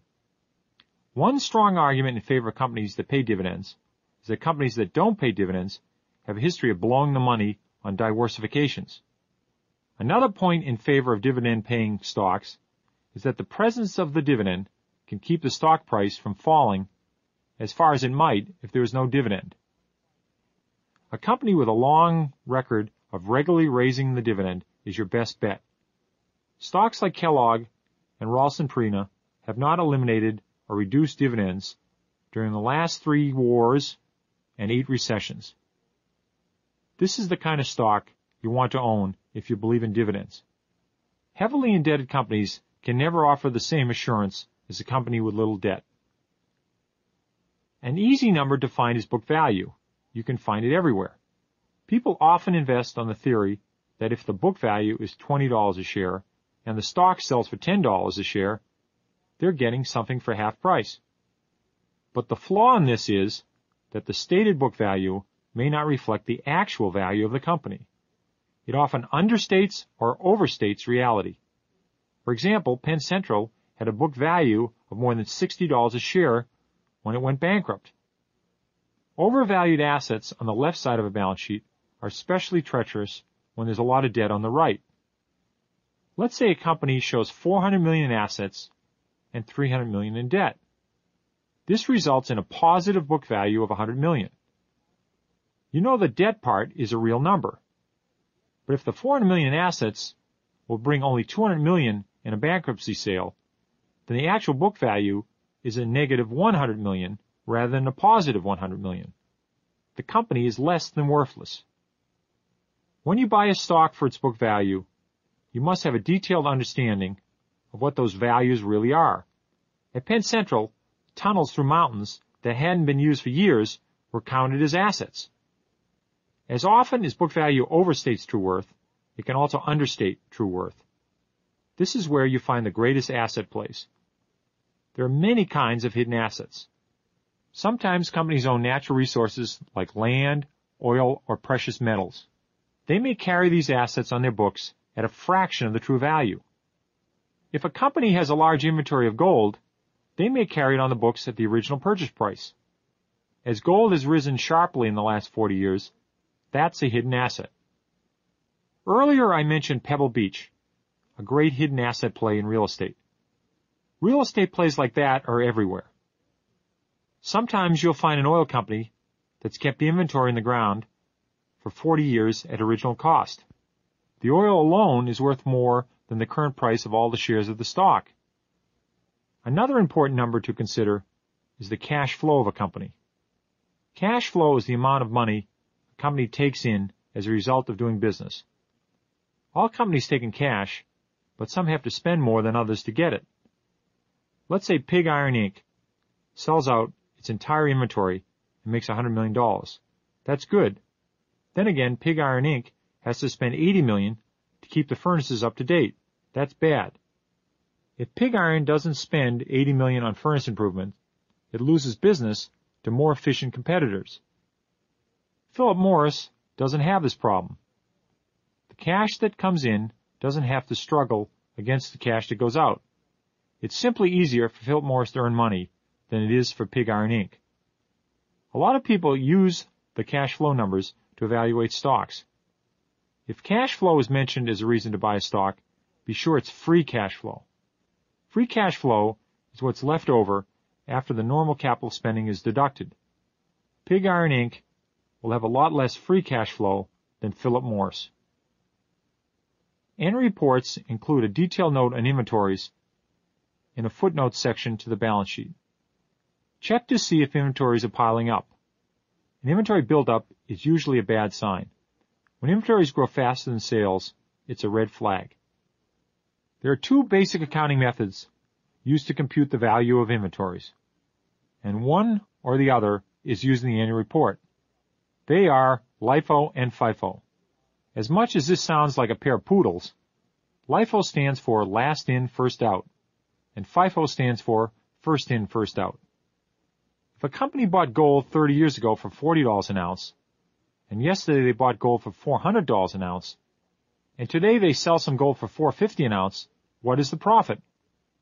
Under LIFO, it's $50 or $450 minus $400. And under FIFO, it's $410 or $450 minus $40. Under FIFO, the profit is $410, or over 8 times the $50 profit using LIFO accounting. Whichever method is used, it's possible to compare this year's LIFO or FIFO value to last year's LIFO or FIFO value. This way you can determine whether there's been an increase or decrease in the size of the inventory. One of the most popular misconceptions in Wall Street is that the word growth is synonymous with the word expansion. This leads people to overlook some great growth companies like Philip Morris. You wouldn't see it from the industry because U.S. cigarette consumption is growing at a negative annual rate of about minus 2%. Foreign smokers, however, have taken up where the U.S. smokers left off. But even the foreign sales don't account for Philip Morris's success. The key is that Philip Morris increases its earnings by lowering costs and raising prices. That's the only growth rate that really counts, earnings. Chapter 14. Rechecking the Story. Rechecking the company's story every few months is a worthwhile habit. This may involve reading the latest value line or quarterly report. It can be researching the sales and earnings. Has the story changed? With fast growers especially, you'll have to ask, what will keep them growing? There are 3 phases to a growth company's life. The startup phase, when it works out the kinks in the business, the rapid expansion phase, when it moves into new markets, and the mature phase, also known as the saturation phase. This 3rd phase is when the company begins to prepare for the fact there's no easy way to continue expanding. The first phase is the riskiest for the investor because the success of the enterprise isn't established. The second phase is the safest, and it's when the shareholder normally makes most of his money. The company grows by duplicating its successful formula. The third phase is the most problematic. This is when the company runs into its limitations. New methods must be developed to increase earnings. You'll want to determine whether the company seems to be moving from one phase into another as you recheck the story. If you look at automatic data processing, the paycheck processing company, you can see that they're beginning to approach saturation of the market. Automatic data processing is late in phase 2. When Sensomatic was expanding its shoplifting detection system, the stock went from 2 to 40. Eventually it reached the limit. Very few new stores to approach. The company was unable to think of new ways to maintain its momentum. The stock fell from 42.5 in 1983 to a low of $5.05 in 1984. As you saw this time approaching, you needed to find out what the new plan was and whether it could succeed. When there's a Wendy's next to every McDonald's, the only way Wendy's will be able to grow will be by winning over McDonald's customers. Where can Anheuser-Busch grow if it has captured 40% of the beer drinking market? Sooner or later, Anheuser-Busch is going to slow down. At that time, the stock price and the P/E multiple will shrink accordingly.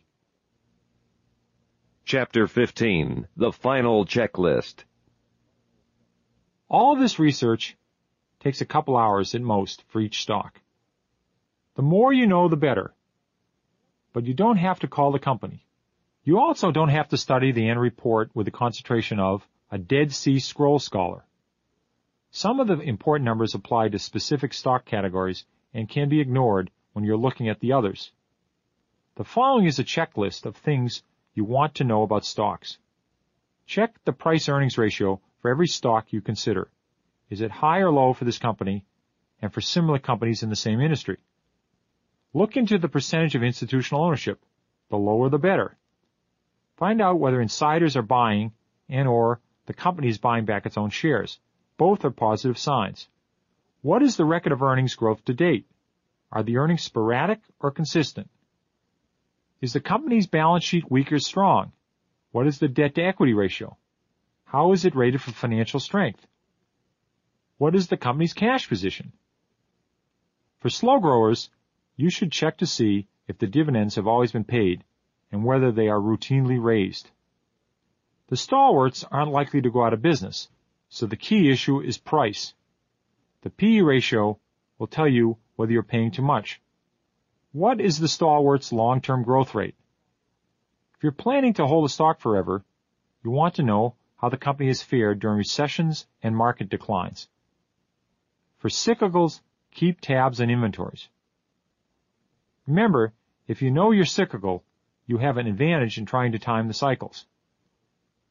With fast growers, investigate whether the product that's supposed to enrich the company is a major part of the company's business.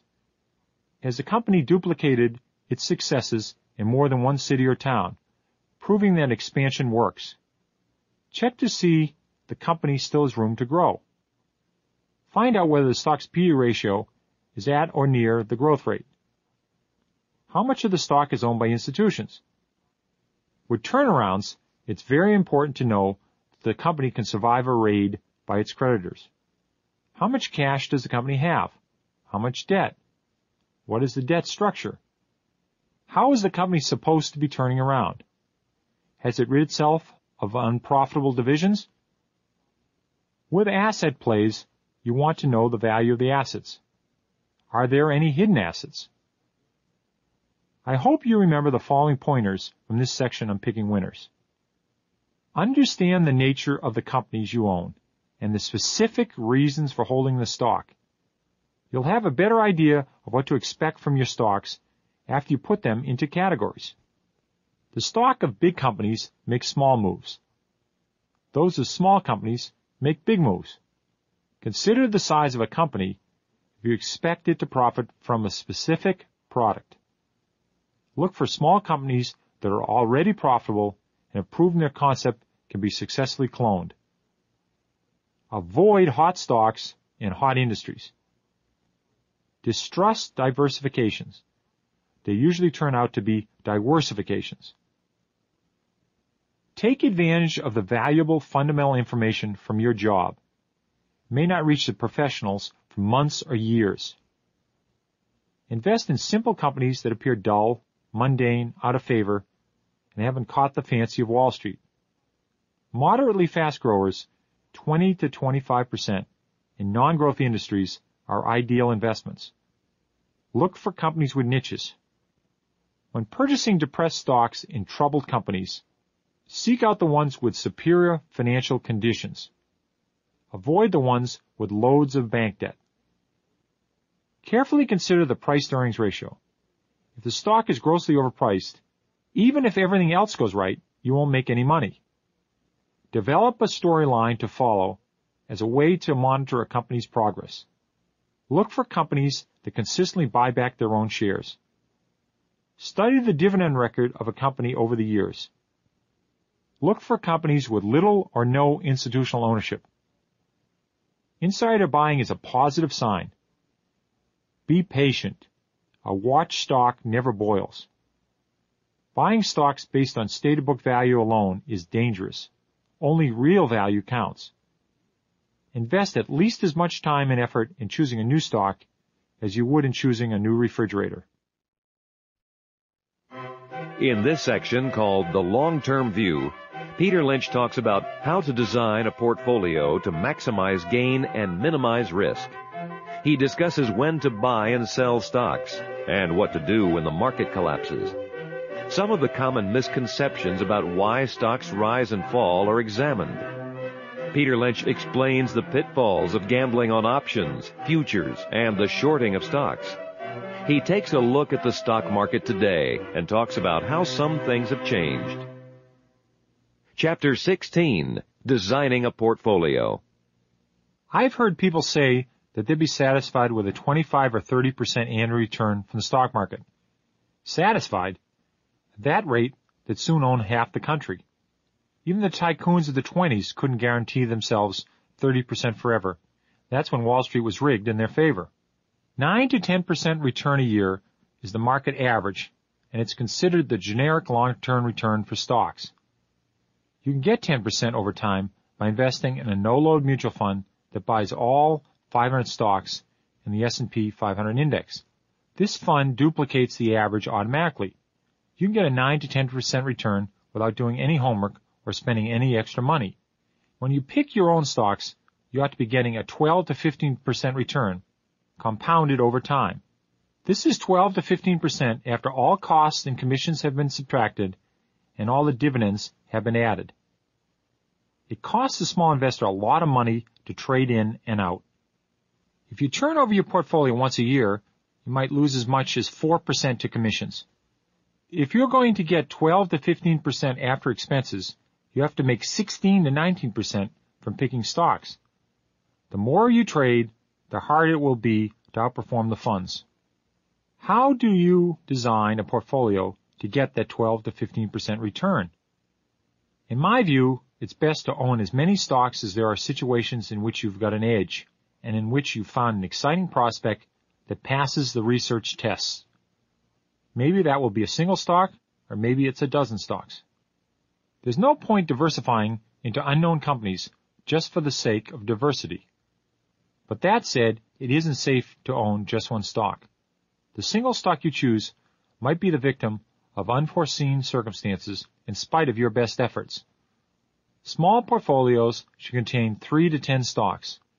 There are a couple reasons for this. The first reason is that if you're looking for 10 baggers, the more stocks you own, the more likely one of yours will become a 10 bagger. The second reason is that the more stocks you own, the more flexibility you have to rotate funds between them. This is an important part of my strategy. Spreading your money among several stock categories is another way to minimize the risk. Beyond that, you might want to consider the following information. Slow growers are normally low risk, low gain. These stocks are usually priced accordingly. Stalwarts are low risk, moderate gain. If you own Coca-Cola and everything goes right next year, you could make 30 to 50%. If everything goes wrong, you could lose 20%. Asset plays are low risk, high gain, if you're sure of the value of the assets. Cyclicals may be low risk and high gain, or high risk and low gain, depending how well you can anticipate the cycles. If you're right, you can see 10 baggers here. If you're wrong, you can lose 80 to 90% of your investment. Additional 10 baggers can come from fast growers and from turnarounds. Both categories are high risk, high gain.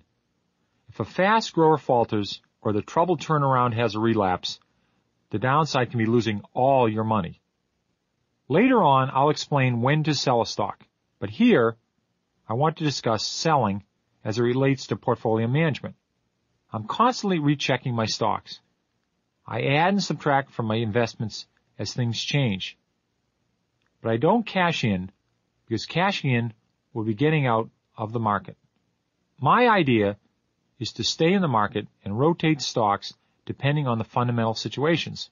By successfully rotating in and out of several stalwarts for modest gains, you can get the same result as you could with one big winner. I keep the fast growers as long as the earnings are growing.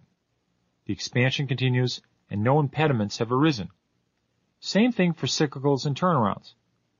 You want to get out of the situations where you see the fundamentals worsen and the price increase. You want to get into situations where the fundamentals are better and the price is down.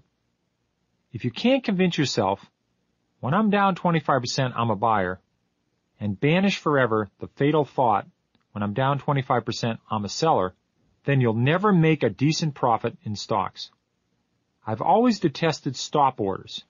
These are automatic bailouts at predetermined prices, usually 10% below the purchase price of a stock. True, when you put in a stop order, you've limited your losses to about 10%. But in today's volatile market, the stock most always hits the stop. It's uncanny how stocks seem to shoot straight up after your stop is hit and you're out of the stock. There's no way to rely on stops as protection on the downside, just as there's no way to rely on artificial objectives as goals on the upside.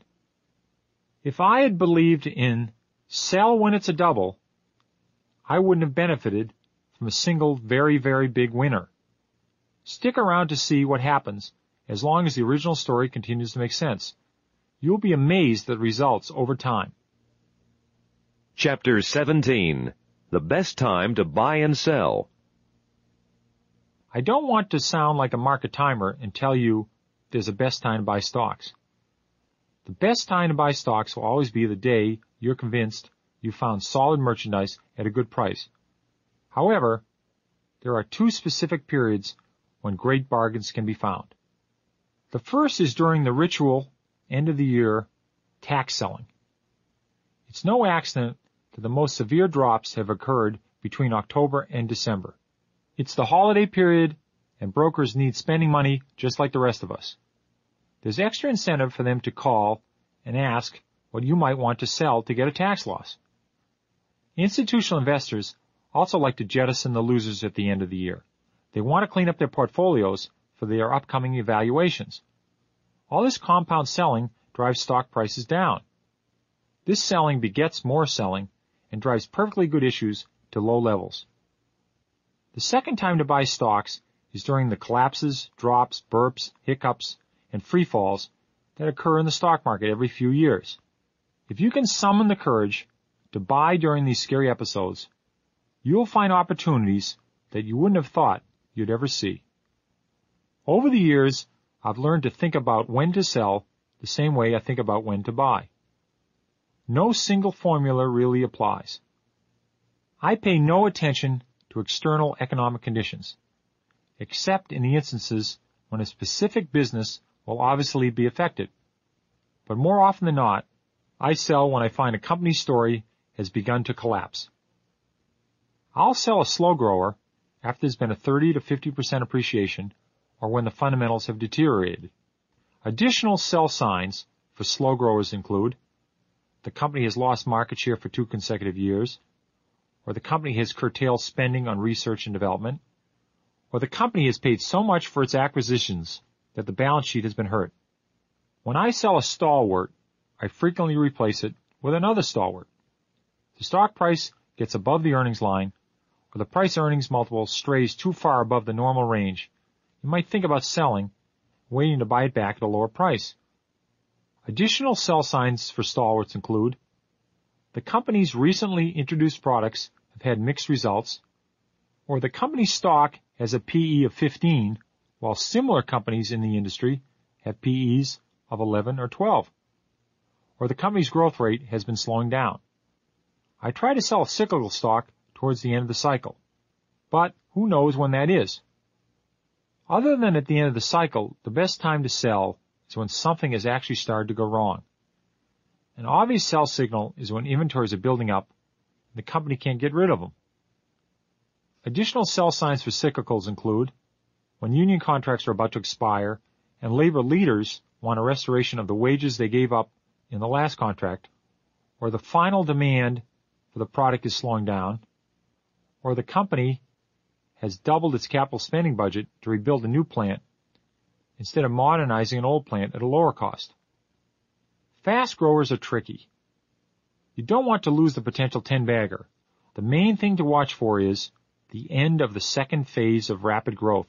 If 40 Wall Street analysts are giving the stock their highest recommendation, 60% of the shares are held by institutions, and 3 national magazines have fawned over the CEO, it's definitely time to think about selling.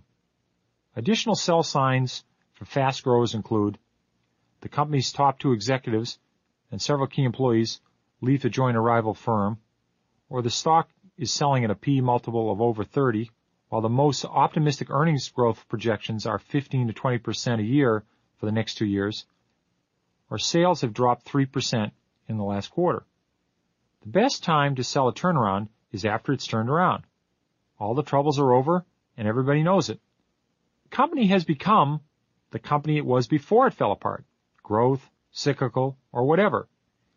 If the turnaround has been successful, you have to reclassify the stock. Additional sell signs for turnarounds include the company's debt suddenly rises sharply, or the company's inventories are rising at twice the sales growth rate, or the PE ratio is inflated in relation to earnings prospects. Rather than sell an asset play, I like to wait for the raider. You'll want to hold on as long as the company is not on a debt binge and reducing the value of the assets.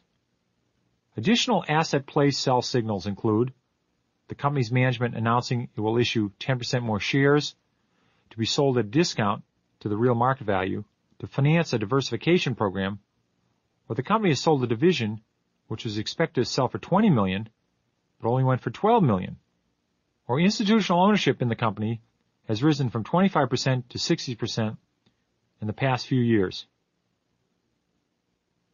Chapter 18. The 12 silliest and most dangerous things people say about stock prices.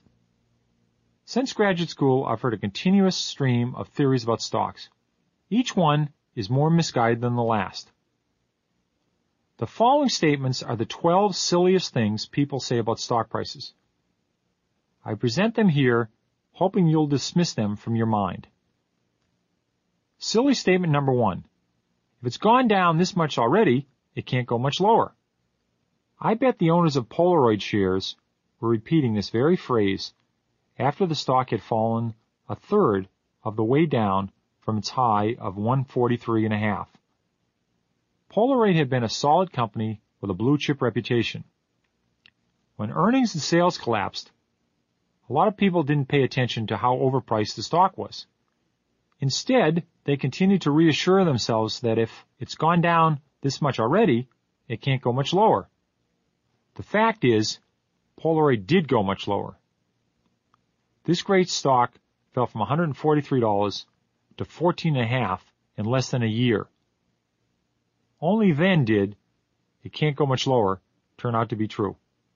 The truth is, there's simply no rule that tells you how low a stock can go. Silly statement number 2. You can always tell when a stock has hit bottom. Bottom fishing is a popular investor pastime, but it's usually the fisherman who gets hooked. Trying to catch the bottom of a falling stock is like trying to catch a falling knife. It's normally a good idea to wait until the knife hits the ground, sticks, vibrates for a while, and settles before you try to grab it.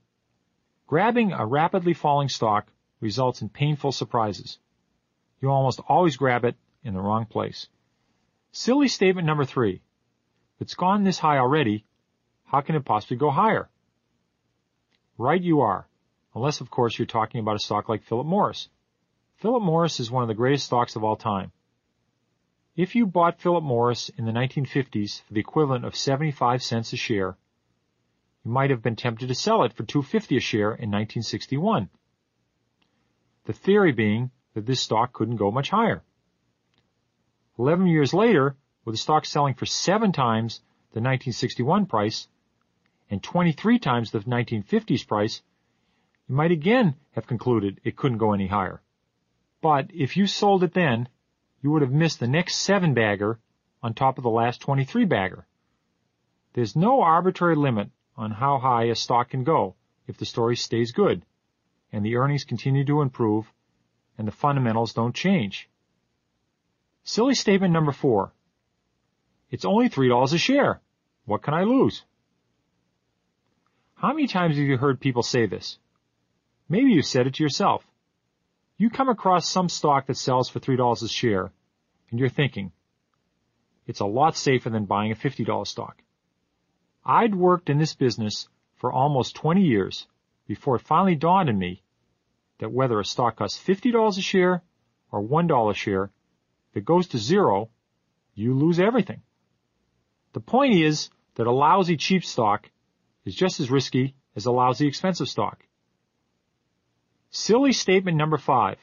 Eventually, they always come back. People said RCA would come back.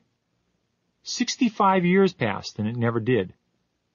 When you consider the thousands of bankrupt companies, the solvent companies that never regain their former prosperity, and companies that get bought out at prices far below their all-time highs, you begin to see the weakness in this argument. Silly statement number 6. It's always darkest before the dawn. It's very human to believe that when things have gotten a little bad, they can't get any worse. For example, people invested on the basis of freight car deliveries were amazed when business dropped from a peak of over 95,000 units delivered in 1979 to a low less than 45,000 units in 1981. This was the lowest level in 17 years, and nobody imagined it could get worse. However, from 45,000 units, it dropped to 17,500 in 1982, and then to 5,700 in 1983.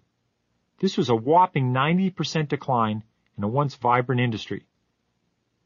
Sometimes it's always darkest before the dawn. But then again, in the stock market, other times, it's always darkest before pitch black. Silly statement number 7. When it rebounds to $10, I'll sell. Very often, downtrodden stocks never return to the level at which you decided you'd sell. In fact, the minute you say, if it gets back to 10, I'll sell, you probably doom the stock to several years of teetering around just below 9.75 before it keels over to 4 on its way down to 1. This painful process may take a decade. All the while, you're tolerating an investment you don't even like because some inner voice tells you to get $10 for it. Whenever I'm tempted to fall for this one, I remind myself that unless I'm confident enough in the company to buy more shares, I ought to be selling immediately. Silly statement number 8. What, me worry? Conservative stocks don't fluctuate much. 2 generations of conservative investors grew up with the idea you couldn't go wrong with utility stocks. Then suddenly, there were nuclear problems and rate-based difficulties. Stocks like Consolidated Edison lost 80% of their value. Then just as suddenly, Con Ed gained back more than it had lost. There simply isn't a stock you can own that you can afford to ignore. Silly statement number 9. It's taking too long for anything to ever happen. If you give up on a stock because you're tired of waiting for something wonderful to happen, then something wonderful will begin to happen the day after you get rid of it. Most of the money I make is in the 3rd or 4th year that I own something, although sometimes it takes longer. If all's right with the company and whatever attracted me to it hasn't changed, I'm confident that sooner or later my patience will be rewarded. Silly statement number 10. Look at all the money I've lost. I didn't buy it. Regarding someone else's gain as your personal loss is not a productive attitude for investing in the stock market. The worst part about this kind of thinking is that it leads people to try and play catch-up. They buy stocks they shouldn't buy under the delusion they are protecting themselves from losing more than they've already lost. This usually results in real losses. Silly statement number 11. I missed that one. I'll catch the next one. The trouble is, the next one rarely works. If you missed Toys R Us, a great company that continued to go up, and bought Greenman Brothers, a mediocre company that went down, you compounded your error. You've taken a mistake that cost you nothing because you didn't lose anything by not buying Toys R Us and turned it into a mistake that cost you a lot. In most cases, it's better to buy the good company at a high price than it is to jump in on the next one at a bargain price. Silly statement number 12. Stock's gone up, so I must be right. Or the stock's gone down, so I must be wrong. If I had to choose one great fallacy of investing, it's believing that when a stock's price goes up, it means you've made a good investment. All it means when a stock goes up or down after you've bought it is there was somebody who was willing to pay more or less for the same merchandise. I've bought stocks at 10 that went to 14 that now if they double, you couldn't buy a Hershey bar with them. I bought stocks at 10 that went to 6 that are now $40. It's what happens to the fundamentals that really counts over the long term. Chapter 19. Options, Futures, and Shorts. I've never bought a future nor an option in my entire investing career. I can't imagine buying either one now. It's hard enough to make money in regular stocks without getting distracted by these side bets. There's no point describing how futures and options really work. In the first place, it requires a long, tedious explanation, and you'd still be confused. Second, if you know more about them, you might get interested. And third, I don't understand futures and options myself. Actually, I do know a few things about options. I know that the large potential return is attractive to many small investors who are dissatisfied with getting rich slowly. Instead, they opt for getting poor quickly. That's because an option is a contract that's only good for a month or two. Unlike most stocks, it often expires worthless. Then the options player must buy another option, only to lose 100% of his or her money again. A string of these, and you're in deep trouble. When you buy a share of even a risky stock, you are contributing something to the growth of the country. That's what stocks are for. In the multi-billion-dollar futures and options market, none of the money is put to any constructive use. It doesn't finance anything more than the cars, planes, and houses bought by the brokers and the handful of winners. You've probably heard the term shorting a stock. This enables you to profit from a stock that's going down.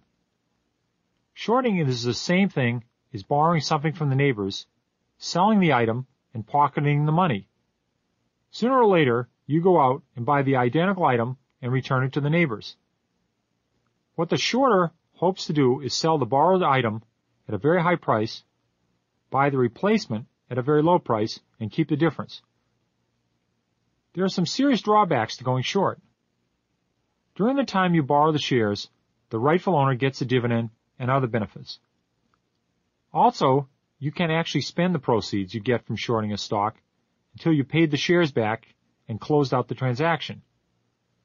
You're required to maintain a sufficient balance in your brokerage account to cover the value of the shorted stock. None of us is immune to the panic we feel when a normal stock drops in price, but our panic is restrained by our understanding that the stock cannot go lower than zero. If you shorted something that's going up, you begin to realize there's nothing to stop it from going to infinity, because there's no ceiling on a stock price.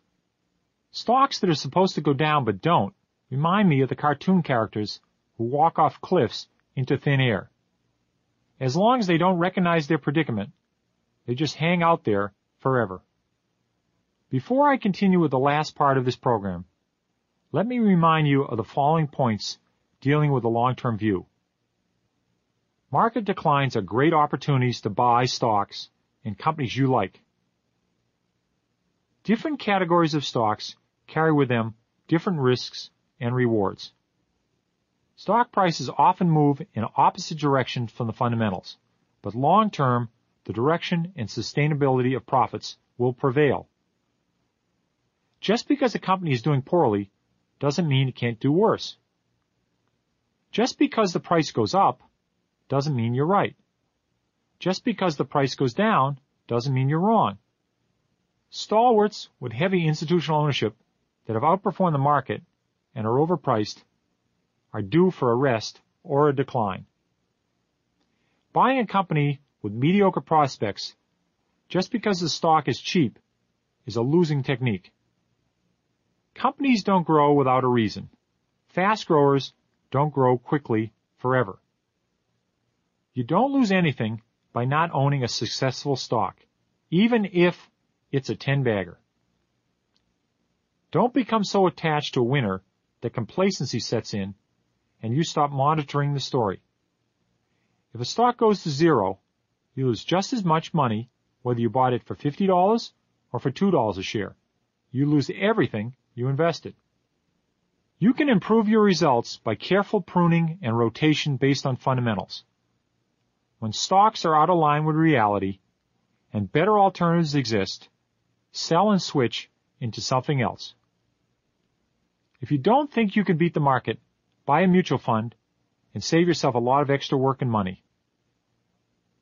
You can miss lots of 10-baggers and still beat the market. I have. Chapter 20. 50,000 Frenchmen Can Be Wrong. Thinking back over the years, I remember several news events and their effects on the prices of stocks, beginning with President Kennedy's election. I was 16 in 1960, and I had already heard that a Democratic presidency was always bad for stocks. I was surprised that day after the election, the market rose slightly. During the Cuban Missile Crisis, the one and only time America faced the immediate prospect of nuclear war, I feared for myself, my family, and my country. Yet the stock market fell less than 3%. 7 months later, when President Kennedy forced the steel industry to roll back prices, I feared for nothing. But the market had one of its largest declines in history, 7%. I was mystified that the potential of a nuclear holocaust was less terrifying to Wall Street than the president's meddling in the steel business. The great events of the 1970s and the market reactions to them were as follows. Nixon imposes price controls. Market up 3%. Nixon resigns. Market down 1%. Ford's Whip Inflation Now buttons were introduced. Market up 4.6%. IBM wins a big antitrust case. Market up 3.3%. The decade of the 70s was the poorest for stocks since the 1930s, and yet the major one-day changes were all upward. on the days just mentioned. The event of most lasting consequence was OPEC's oil embargo of October 19, 1973. This helped to take the market down 16% in 3 months and 39% in 12 months. It's interesting to note that the market did not respond to the significance of the embargo at the time. It actually rose 4 points on that day and climbed an additional 14 points before starting its dramatic fall. This demonstrates that the market, like individual stocks, can move in the opposite direction of the fundamentals over the short term. The 1980s have had more days of exceptional gains and losses than were seen in all the other decades combined. In the big picture, most of them are meaningless. I'd rank the 508-point drop in October 1987 far below the meeting of the economic ministers on September 22, 1985, for its importance to long-term investors. At this conference, the major industrial nations agreed to coordinate economic policy and allow the value of the dollar to decline. After that decision was announced, the general market rose 38% over 6 months. It had an even greater impact on specific companies which benefited from the lower dollar. In my opinion, the breakup of AT&T ranks near the top of the most important developments in the stock market. It affected 2.96 million shareholders and over 1 million employees. The wobble of October 1987 doesn't even rank in my top 3. Lately, I've been hearing that the small investor has no chance in this dangerous environment. I've been hearing that the era of professional management has brought new sophistication and intelligence to the stock market. There are 50,000 stock pickers dominating the show, and like the expression, 50,000 Frenchmen can't be wrong, they can't possibly be wrong. From where I sit, I'd say the 50,000 stock pickers are usually right, but only for the last 20% of a typical move. It's that last 20% that Wall Street studies for, clamors for, and then lines up for, all the while with a sharp eye on the exits. The idea is to make a quick gain and then stampede out the door. Small investors don't have to fight this mob. They can calmly walk in the entrance when there's a crowd at the exit, and they can walk out the exit when there's a crowd at the entrance. I've been hearing that the 1987-88 market is a rerun of the 1929-30 market, and we're about to enter another Great Depression. So far, the 1987-88 market has behaved very much like the 1929-30 market. But so what? If we have another depression, it won't be because the stock market crashed, any more than the earlier depression happened because the stock market crashed. In those days, only 1% of Americans owned stocks. The earlier depression was caused by an economic downturn in a country in which 66% of the workforce was in manufacturing, 22% was in farming, and the service sector was only 12%. There was no Social Security, unemployment compensation, pension plans, welfare and Medicare, guaranteed student loans, or government-insured bank accounts. Today, manufacturing represents only 27% of the workforce. Agriculture accounts for a mere 3%, and the service sector has grown steadily through recession and boom. It now accounts for 70% of the U.S. workforce. Unlike the 30s, a large percentage of people now own or have equity built up in their own homes. The average household now has 2 wage earners instead of 1, providing an economic cushion that didn't exist 60 years ago. If we have a depression, it won't be like the last one. Every day I hear that major companies are going out of business. Some of them are. But what about the thousands of smaller companies that are going into business and providing millions of new jobs? As I make my usual rounds, I'm amazed to discover that many companies are going strong. Some are actually earning money. If we've lost all sense of enterprise and our will to work, then who are those people who seem to be stuck in the rush hour? Frequent follies notwithstanding,